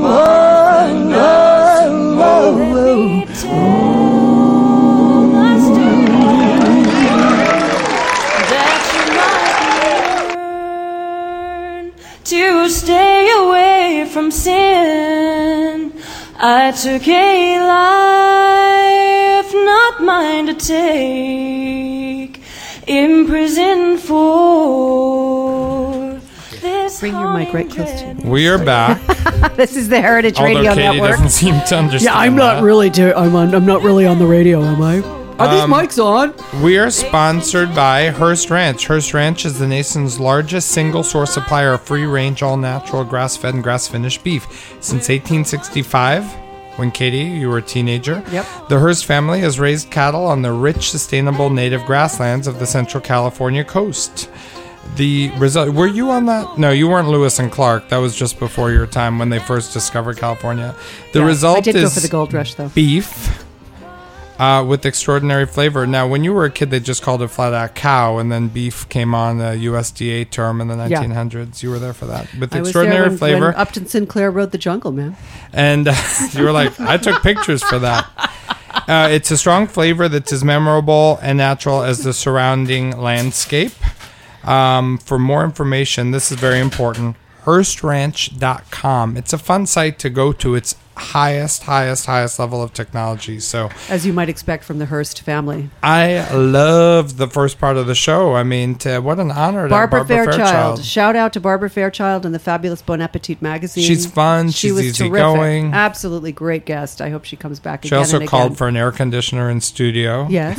She left. I can't with a think little... why. But now we have a very interesting second part of the show. That's right. And, well, do you want to... I'll introduce my person and you introduce yours. And Fair we'll enough. have a... Fair enough. So Sam is the manager of and long-standing kind of vision and energy behind Buy Right Market, which has got to go down as easily one of the top 10 small supermarkets in the country. Easily. I mean, it has a vaulted following. It's almost a tourist destination. I mean, people go out of their way to visit because, as he said earlier, they source from 350 active, probably about 600 annual, different streams of distribution that they deal with and navigate.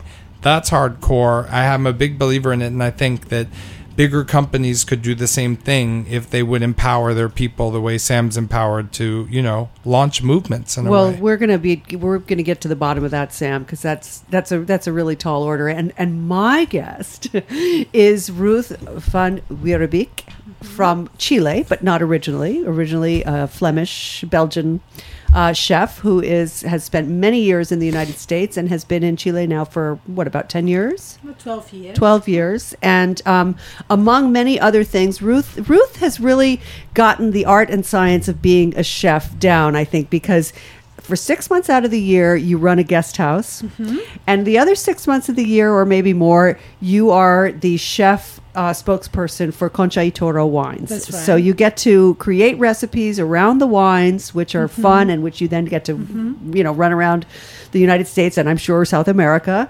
turning people on to these great wines, which we're trying in studio right now. And, as well as having this fabulous guest house where you get to interact with people on a much more intimate and personal level and really enjoy the beauty of your surroundings there. So I invented a perfect life for yes, myself.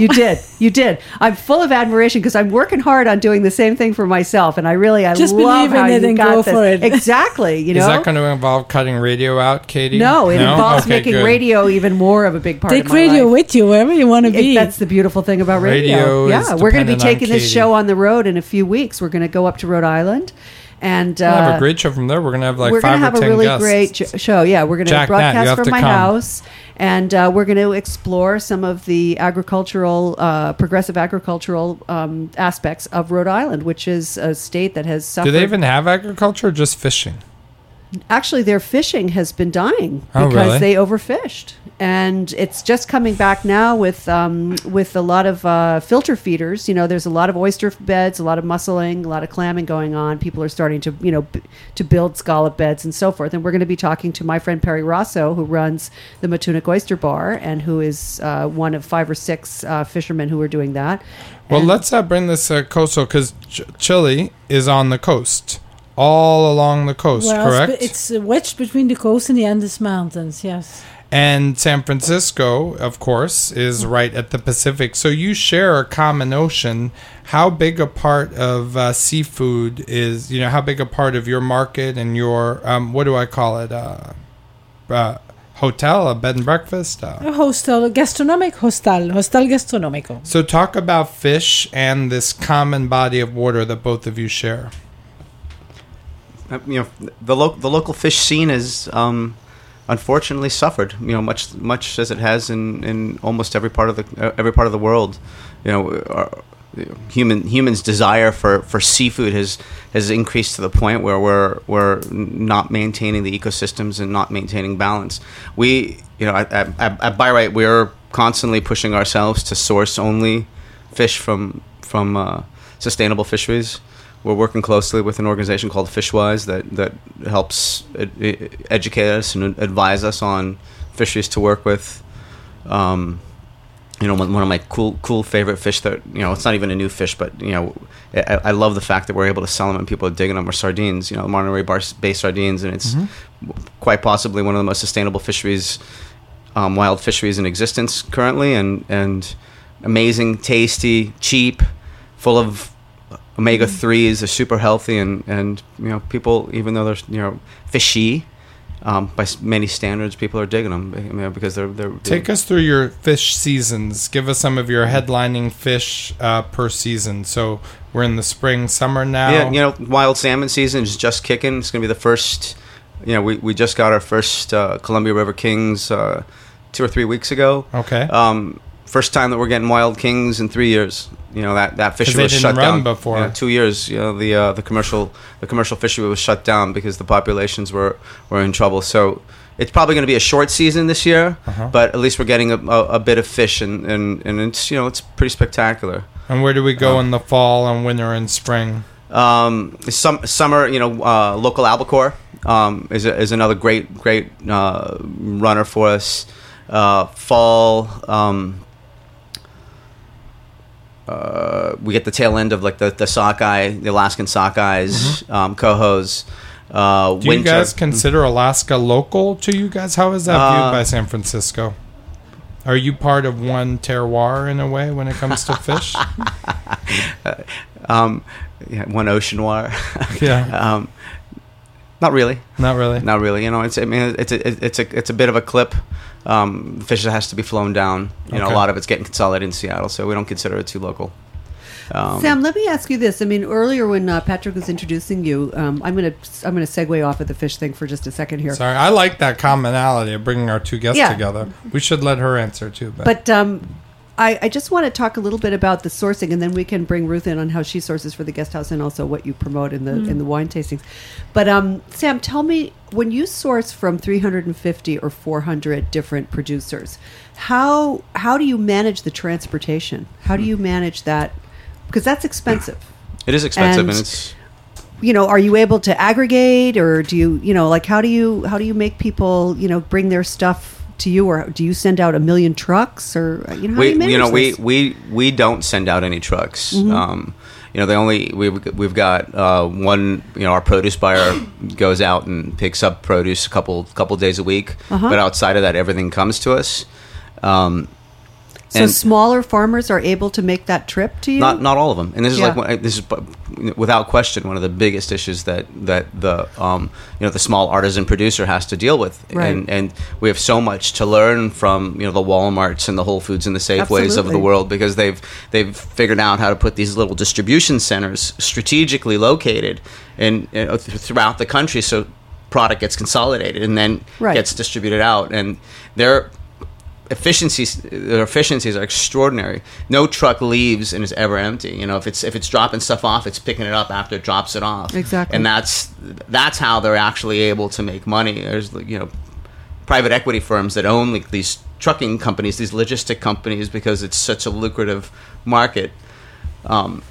And the little producers just got to deal with it. So a farmer's got to take a full day out once a week if he's going to deliver once a week, or twice a week if he really wants to have fresh product in the restaurants and stores. And they're not focusing on doing what they should be doing, which is like tending their land, tending their animals, tending their people.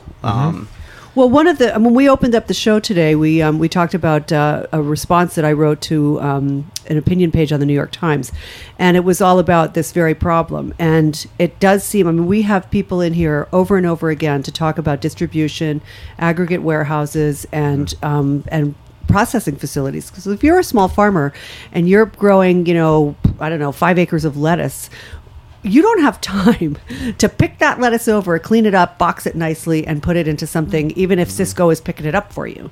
So that seems like that piece of the puzzle, the distribution and the processing facilities, are the two links that are missing in regional productions. And Ruth, do you guys, what happens in Chile with this? Like, how do you have the big companies like Cisco and U.S. Foods, or do you guys maintain a more, regionalized networking? More regional. Well, we have both. And out Who of are the your big supermarkets, guys? the big guys are out of Santiago, the big supermarkets, and they get their idea from here. They do exactly the same. But fortunately for us, we still have in every little town, little city, and village, we have the farmers market.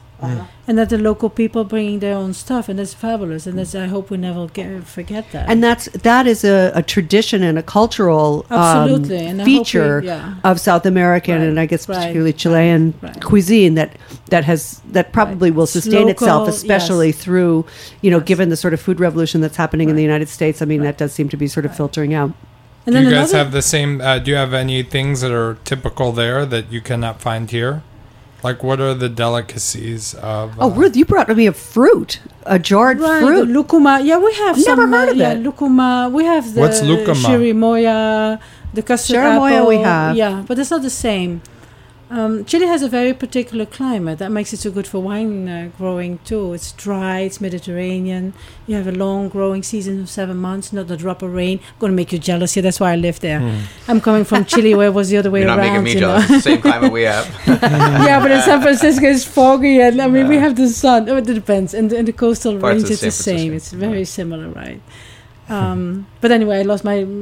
well, we were just talking about, like the sourcing thing. So you guys have this we still built-in have thing. The small because farmers markets, Sam, one thing I learned from a guy that I've interviewed on this station before, Steve Schmoller, who runs a restaurant in Cleveland and who has a very interesting little model going with his restaurant, with restaurants in his area, where he teamed up with Cisco and regional ag. And he told me that farmers can spend up to, this was during the gas crisis of, a year and a half ago, but they were spending 45 cents on the dollar getting their product to market. And of course, Cisco was spending huge money on fuel as well. So they were very happy when Steve called them up and said, let's team up and support the local ag, blah, blah, blah. And that model is working, and he moved it into Columbus, and I know he's hoping to expand it beyond. But if your guys are all bringing their stuff into one place, I mean, how far can they be coming from? What's your sort of network of mileage? We've got folks that are coming up to 250 miles to get to us. There's some farmers down in the Central Valley, deep down in the Fresno area, who. But it's not like they're coming just to us. They're coming to hit the farmers markets. Sure. And while they're making that trip to the Bay Area, to the city, they're dropping stuff off at us, Sure. or we're going down to the ferry building or wherever the drop point is and picking it up. We've got ranchers. I mean, meat. Your world, the meat world, is one of the most challenging. Because there you have to aspects go of it. beyond local often to regional or national because of the volume demands. But then you've got the slaughterhouses, which are so far and few, and ranchers have to schlep their cattle. Yeah. To the pigs to the slaughterhouse, which might be and 100, then 150 it miles. might have to go to another processing facility to be cut up. Right. So and there's then it's got to get to us. Yeah. Right. And there isn't like any sort of. There are very few consolidators of the meat world. So the small rancher really is doing a lot of it himself. So does that make your stuff expensive? I mean, would you call yourself, nationally speaking, an expensive place, in the cosmic spectrum, or is it not that expensive? It depends on how you want to view it. I think it costs more to buy food from us. Some things are definitely more expensive. Other things are in line, maybe less. We're trying hard to teach people to shop seasonally, and when you shop seasonally, when you shop locally, you can actually shop well, inexpensively. But good food's expensive. Good, well-produced food is expensive. If you're going to buy food from somebody who cares about the land and who cares about the people who work for them, and cares about who they're selling it to, and cares about the welfare of our society, and isn't just about producing it fast, big, cheap, with empty calories, then you're going to have to pay more. And less is better. I completely agree with him. I mean, our philosophy is one where if we know that it's not going to sustain somebody or sustain people, then we're not going to support it. And that's it's part of our bigger sustainability. How long has Bayreuth vision. been in business? Bayreuth's been in business under my ownership for 12 years, but it's been in business since 1940. What was it before that? Yeah, because I've seen that logo. It's BUY with a it's a BI. It's kind of like that old school, deco spelling, like Rite Aid and Pay and Save. Yeah. It's kind of it was one of those names I wish I changed, Yeah. But then it it's would iconic in a way, though, right? It's a household name. Now, tell us a little bit, Ruth, about your production chain. Who do you source from? What are you serving? What are your guests demand? What do you demand? Well, I'm very. I went back to the source. I practically grow my own produce. We have a vegetable garden, organic vegetable garden, herbs, and then my neighbors provide. I have chickens for the eggs. We have meat. Neighbors, when they slaughter an animal, they come to me and they say, "Do you want a piece?" So I really go. I mean, it's luxury. It's real luxury. I'm going back to my grandmother's time, and that's what I'm looking for. And what part of Chile are you in? I'm about 200 kilometers south, in the middle of wine country, in Curicó Valley and the Colchagua Valley. So it's like the Barolo, the Piedmont of Chile. Well, the great difference is that that infrastructure never went away in Chile, that you're struggling to rebuild, and that we talk about on the show all the time. That didn't go away in South America or really in Europe. So it's really the United States. We let go of the reins of our food system back in the 50s when people embraced fast food and pre-made foods. And by that I mean TV dinners, frozen foods, Mr. Birdseye, all of those great inventions that were supposed to allow women more freedom to do whatever they wanted to do, etc., are the things that have really provided our undoing in terms of where we are now in 2010. And people are suddenly discovering that, oh my God, I don't really want to eat this laundry list of chemicals in my chow. Exactly. I mean, it's, and in the meantime, we've lost that regional infrastructure. We've lost that impetus and that knowledge that I think is required to be able to really appreciate what you're doing, Sam, and what you're doing. But I mean, especially... That's why it's so critical, culturally... The United States is a young country compared to countries like Chile and European nations and other nations in the world. And so there's this deep, long-standing history of the valuing food, valuing people who make the food and produce the food. And because there's this value system in place, it's hard for it to go away because it's innate. It's part of the makeup of the people who live there. Absolutely. Is it threatened though? I mean, is there a threat, a fast food, a big supermarket threat, or not really in Chile? No, there is. We have There's it. a beast? Yes. No. We have it. I mean, while you were out of the studio, right. Ruth told us that Chile is the world's highest consumer of Coca-Cola. Right. Yeah. So, and especially in the lower classes. I mean, it's also politically. It's a shame, but it's So who true. comes to your place? Like, what happens, and where do they stay, and what services do you provide? What do they see when they're there? We have a little guest house. We made our own house and adobe. People come and to cook with me in the kitchen. It's a little. The idea is of a chambre d'hôte, like the chambre d'hôte in French. What's d'hôte mean? Hôte is a guest. Where a chef is tired of having his 3-star Michelin restaurant and wants to just cook for his own pleasure for 8-10 people. And you have these nice one manageable French, number. right? It's kind of like a B&B. And that's a little bit the idea. Because I love cooking, but I don't want the whole stress around it of a restaurant. I don't want that. I want to have time to pick my own herbs in my garden. And Alice just, Waters is a friend of mine, and she says that when she gets a little older, that's what she wants. One table in her backyard. Right, Sometimes it's open, sometimes it's not. Exactly, that's a little bit what it is. And we give classes. And then the rest of the year, I travel around and promote wines because they're great wines, by the way. well, let's talk about the wines we have here, because we're sampling a couple of wines. You have a Sauvignon Blanc of Casillero del Diablo. A which is twist like off? Yeah. Oh, the white wines. That makes them fresher. Yes, it does. Thank you. And All right, so it's a Sauvignon Blanc of Casillero del Diablo. It's a great This aperitif is- wine, very crisp, and this is 100% Sauvignon Blanc. In Chile, we have all the French grape varieties, as you can see. this is fruity, Very fruity, very aromatic. Now you can Nice see, acidity. nice acidity. smooth. So It it goes opens right up your down. appetite. It's a great aperitif. It's wonderful with ceviches, with some seafood. Yeah, you know. What cuisine do you base the menu of the night off of where the guests are from, or are you trying to give them I authentic? try to surprise them. Because it's you're a little not bit of Chilean, No, I'm Belgian. Belgian. So I have my French-Belgian background, and that's how I apply it with all the local ingredients. By the way, it's paradise for. I don't like chef, for a cook.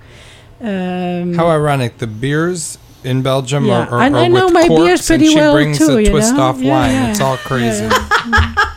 At least it's not a pop top, you know. The Austrians are popping pop tops. Oh now. man! Oh yeah, it's cool as hell. So you Forces surprise you to them. drink it all. And you buy from you see you have 10 people, so you go to the local farmer's market and buy like I have a my lamb. own stuff. Yeah. And I make whatever. I try to find something that they don't know. You know, it's a little bit of a magical. It's a little chemistry. I look at people or I talk to them and I sort of catch their vibe, you know, and try to do. Well, and also I know that you like to build a dish around the wine. That's what I do When with you do with Concha Concha y Toro, Yes. you for me, it's a definitely little bit around build dishes the other around way. the wine. Yes, So I make but the- for the guest house, you do it sort of based more on what's available and what your people are. Right. Yeah, it sounds like the best of both worlds. I mean, it's fun to do it both ways. Absolutely. So who is this producer? This is Concha y Toro. Concha y Toro is Chile's leading winery. It's a very important winery. They make beautiful wines. And this is like an entry level. Yeah, so it's not an reasonably expensive, priced, it's very totally reason- it's drinkable. like day to day. Is So there an I'm actor? convinced that with good food you have to have a glass of wine. Oh, I mean, wow. I can come up with 100 reasons to convince you why you have to have wine with food. Don't turn away Belgian beer. Oh, no, no, There's no. a history there No, too. no.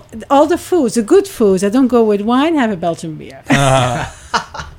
Now, Nicely done, Ruth. This is a true. Casillero Del Diablo is the Diablo. cellar of the devil. There's a little story behind it. When the owner of the winery Don Melchor, when he started in 1800s, he was discovering that his wine was disappearing in the cellar. So he's a very wise man, and he knows his people. They're suspicious in Chile.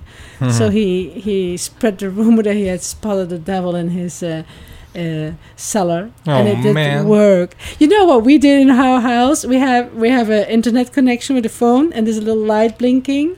So the gardener is convinced that this is a system for hidden cameras. So we let him believe it, and yeah, why not? and so far we're safe. Yeah, really, that's smart. That's very interesting. Well, I know in Italy, no one goes around to the different wineries. They don't have the infrastructure for it. You just don't visit wines. They don't sell any wines. from their actual winery, whereas in Napa, that was the cornerstone of the industry. How is Chile? Chile has very nice wine routes, and I think it's a great way to visit Chile. Because it's not too far from Santiago. It's easy flying in. It's so you fly into Santiago? Right, it's a European city. Very comfortable. And then you rent a car and go to wine country. I see. And how far is it from the city? Like, give someone who's never been an idea to of Santa a week. Cruz, 1 hour and a half. So, and then you have all kinds of, Okay. Yeah, it's very comfortable. It's interesting because it's like kind of a similar model in a way, isn't it? Yeah. Right. No, in Chile it's a lot more rustic. It's just starting, so a little bit more adventurous. But it's a beautiful country. Yeah, you can go to Ruth's website actually and take a look at either what were we looking at the other night at Kate's house that was so great, that beautiful slideshow. That was your little house. Yeah. Your hostel gastronomico. Wait. Hostel. So should we try the second wine that's craving attention? Oh, the second one is. It's a now, Carmenere. this is, I don't know much about wine, but this is a red. This is a red. It's a Carmenere of Marqués de Casaconcho. That's a great wine. The Carmenere is a grape variety from Bordeaux. They got wiped out after the phylloxera got French winemaking. Yeah, because it's not a grape that you see on French. And then in French, in Bordeaux, they use it for blend. And in Chile, it's one of the first times in the first country that really make almost 100% of Carmenere. And you bring up a great point. Most of the vines, our listeners might not know this, that raise Italian and French wines are American vines. Except in Chile. That's why they were crafted. I mean, America saved French winemaking. Plus, we gave Italy the tomato, which came from North America. Right. How dare these people look down? South America, sorry, via North. We gave them polenta, too. We gave them polenta. Yeah, why are these people so critical? Yeah, the corn, tomato, and potato. Yeah. And potato. I mean, it saved you Those from are all the South famines. American, yeah. Right? And that's also why this whole eat local thing, as important as it is, I mean, stuff has been moving all around the world forever. You know, hundreds ancient and hundreds Rome, of years. Yeah. you know, all the way. Absolutely. Well, if you think about Marco Polo and bringing this and the spice road and building the spice route from China through South Asia, Southeast Asia, right, into and back into the Mediterranean area. Yeah, it's incredible. Right. And well, I have a question for Sam. I've been always dying to ask this question. I've never asked it on a radio. Product overload. You have an abundance of product. I hear about people in Minnesota that are like, oh, we can't buy this or that because we have a 3-week growing season or whatever. You, on the other hand, have to stay true to vendors and yet product overload. Also, how do you compete with the 500 other sustainable places to get access, or is there overabundance of access? Anyway, you come from a bountiful place. Speak to the culture of a place that's known for growing season. I mean, we're blessed. You know, we can get fresh food year round. There isn't a reliance on beans and cellared potatoes and vegetables, you know, during the winter. Though we also struggle on, you know, ethically currently with, you know, the fact that we have to buy produce from, you know, Southern California and you know, Mexico during the off season. We try not to buy product from Chile anymore. About 4 or 5 years ago we stopped bringing in grapes in the off season. The first year people were, you know, kvetching about not having grapes, and then the second year 1 or 2, and then now it's just become kind of an accepted fact at Bayreuth that we don't do it. So do you have to show up at a farmer's market at 3 a.m. so you get the first bit of best produce, and is all the other guys from the other markets doing the same thing? It's a little bit better for us than that. You know, we show up at the market at 6, and so much of you know, what we're able to do and the advantage that we have is the relationships that we've developed over the years. We've you know, we pay a fair price. We pay on time. True. Very true. We're I think honest people and have a lot of integrity. People know that they're going to be able to sell a fair size chunk of their take or and whatever, you know, their harvest for that particular week. Don't underestimate what Sam just said. They pay on time. Yeah. There's never an AR, an accounts receivable call that has to be made to buy right. And I can speak to that from personal experience. Talk about a relief Yeah. for a group or a farmer trying to do something good. I mean, it's very few and far between in the food world, and it's great when it exists. Well, I know it's a real problem, like in restaurants, for instance, where a restaurant will keep an account going with a farmer, and they'll age the account, and it's a struggle. It's not fair. Really tough. So Yeah. but you have to take a look at it from the restaurant's perspective. I do. They're trying to manage their cash struggling flow too. too. Yeah. I mean, we've gone as far as paying in advance. Doing knowing that a chicken rancher needs to buy their pullets, X number of pounds of grain or whatever it is they need. Right. Yeah, And they're throwing a ton of money out early in the year, and they've got no cash flow. And they're tied but it guarantees that we get the product. They're tied to the commodity price structures and commodity futures, and that's the thing that really, I do not understand exactly how the futures market works in the commodities. I mean, I don't understand any markets, but this market is, I think, a particularly difficult one when you're dealing with the commodities like corn, wheat, barley, like the big grain things, and the impact that has on, say, the dairy farmers. Well, that's the thing. I'm not of that world. Commodity market is a lame ass punk price that has no place. But a lot of it is subsidized. Buy right does not call a farmer. Yeah. But Buy Right does not call a farmer and be like, "What's your price today?" They're like, "Your ballpark going to be in this zone, and you're going to be where you need to be." That commodity price is not set. I hate that is our standard. But what I'm saying is that, like, for a chicken farmer, the price of corn, he could buy a load of corn at a certain price because he thinks, oh my God, we're having a drought now. It might not grow and it might be more expensive. And then come to find out 2 months later that there's tons of rain and the price just plummeted. It shouldn't and matter. He just got screwed. That's what happened a couple of years ago. He shouldn't get paid the commodity. If he was paid a standard higher price, it wouldn't matter. He'd be like, I could have made more money, but I'm still making enough. I agree. But the point is that I think the point is that I think that the futures market in commodity trading is something that people do not necessarily factor into why something costs what it costs. Well, break the system. It should stay the same. But you're talking about something that's like so. It's I think so critical. Institutionalized. Well, it's institutionalized, but it's really one of the critical fundamental reasons why cheap food is cheap. And good food isn't. If we rely on corn and soy for our feed, right, which is subsidized and controlled by the government, and is traded on the futures market, then you are then controlled by the government. That's right, and then you're going to be able to buy food that's protein that's cheap. But if you're working with a farmer who refuses to feed corn and soy to their cattle because they know they're going to have digestive issues and they're going to have to deal with medicating their herd, then you're already dealing with somebody who is making an investment, a greater investment in feed that is more sustainable. Maybe not in how it was grown, but at least in how it's being digested, how it's impacting the animal, which is massive. And also the other thing is we're not that much more expensive. Whatever you want to call it, good, clean, and fair food, slow food, healthy food. You can go to Buy Right. I just want to say the price of a meal at Applebee's or a value meal price at McDonald's is like $7.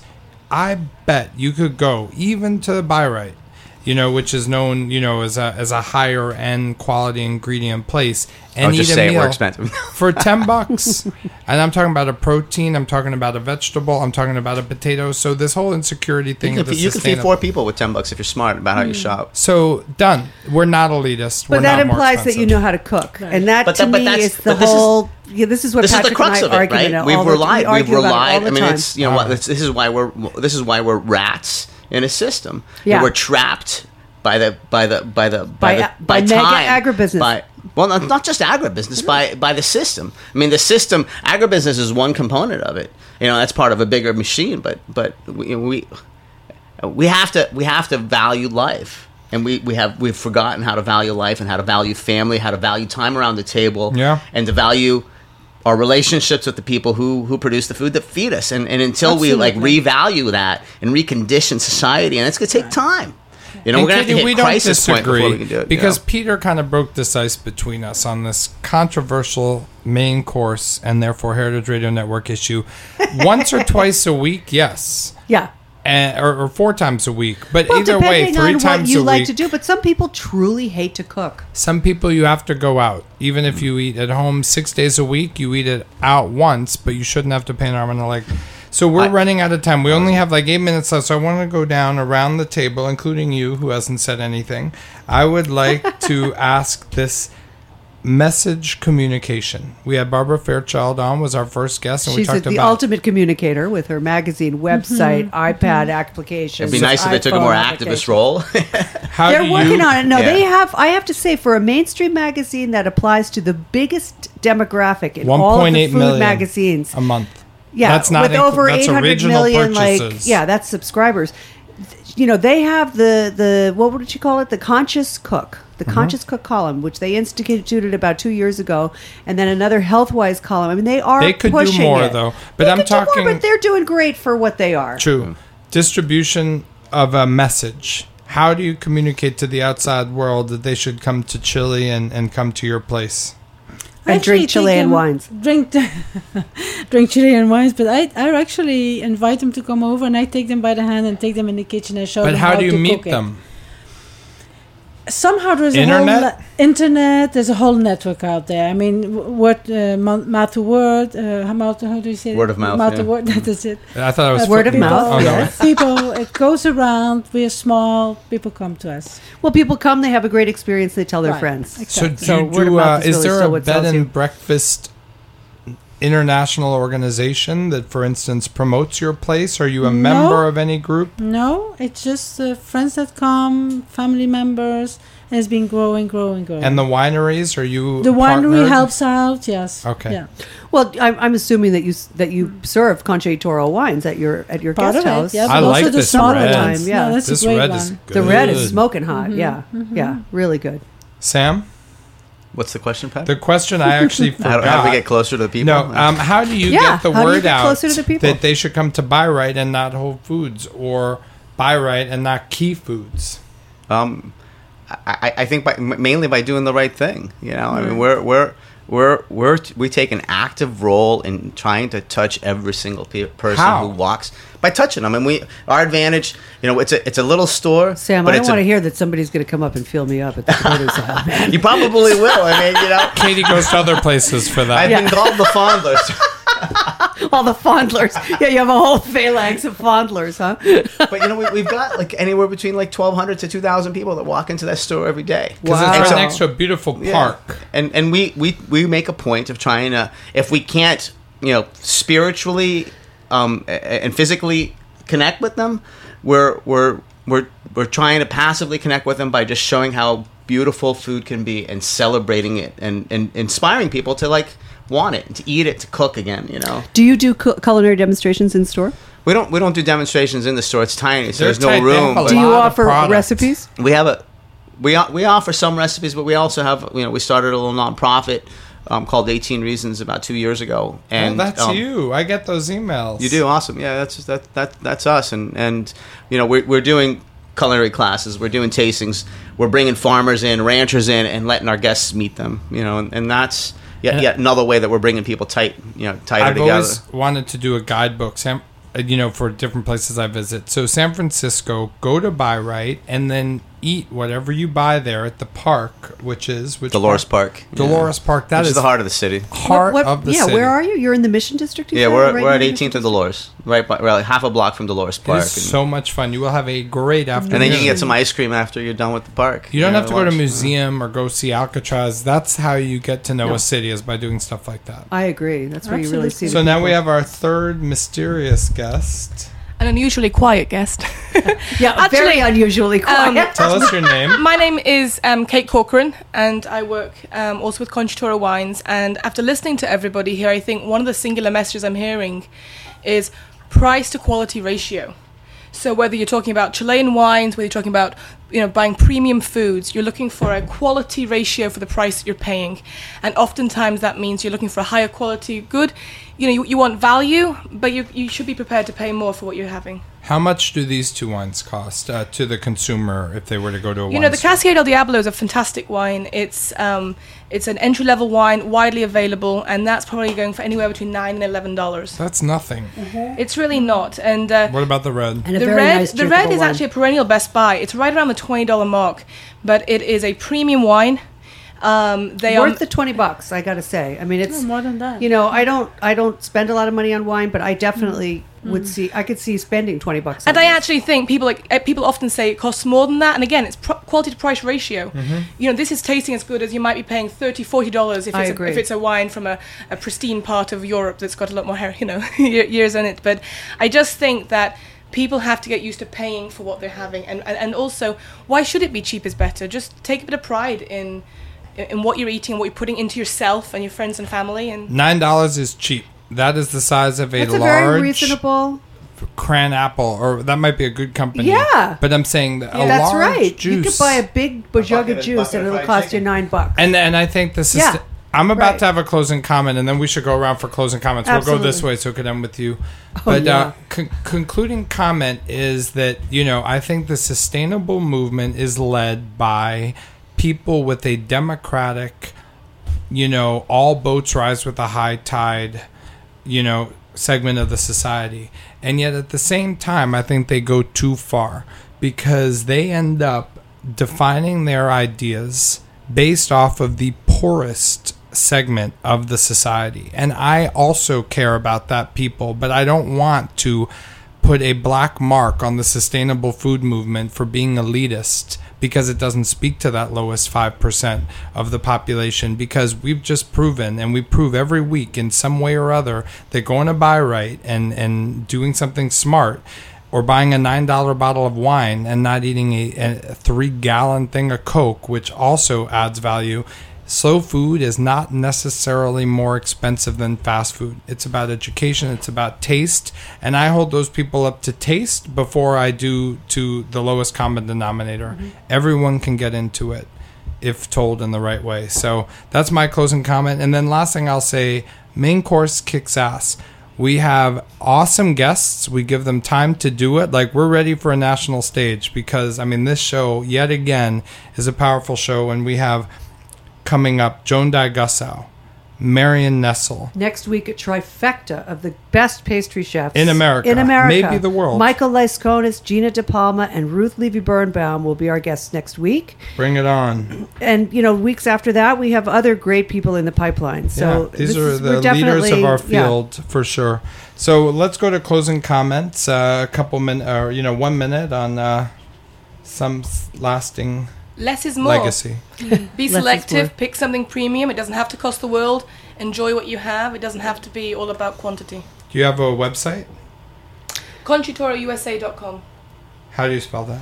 ConchitoroUSA.com. Okay.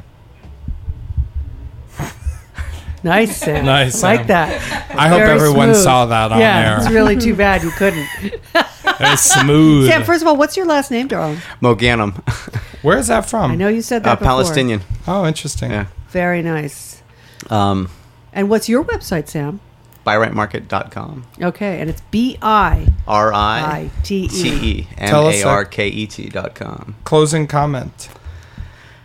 Share, sit with your family and share time at the table more often. I think that's probably one of the most important things that we can do as a society. We spend too much time eating food away from the table. Also, I'm just in awe of how fast and how rapidly the farmers markets have grown. Mm-hmm. If you haven't been to a farmers market, get your butt over there, meet a farmer, talk to a farmer, and understand how hard they work. Yeah. Know where your food comes from. There's nothing will do more to change how you buy food than knowing where it comes from. Heritage Foods' new mantra is, if you want to support a small family farmer, buy from him. Heritage Foods. Right. No, just buy from him. Yeah. You have to buy it. Lip service doesn't mean anything. Yeah, we Ruth? just wrote. I'm sorry. No, you I was go. just going to say.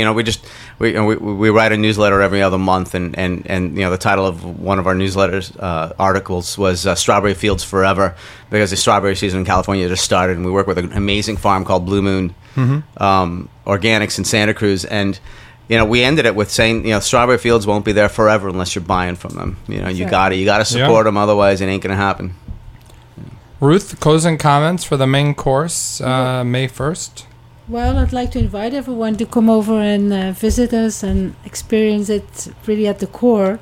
Because where I live, you will experience farm country, Chilean countryside, and food like it was here 200 years ago. And how do they contact you for more information? To my website, they can go to Mapuyampai, Oh my God, that's harder than your last name. It's a Mapuche language.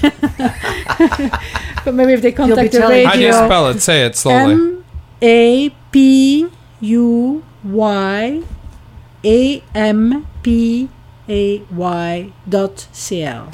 Thank God Heritage Foods Network is also an archive, so you can you can search Chile and find the name and site and just link to it. And tag on that, All right, Katy, synthesize everything. Wines.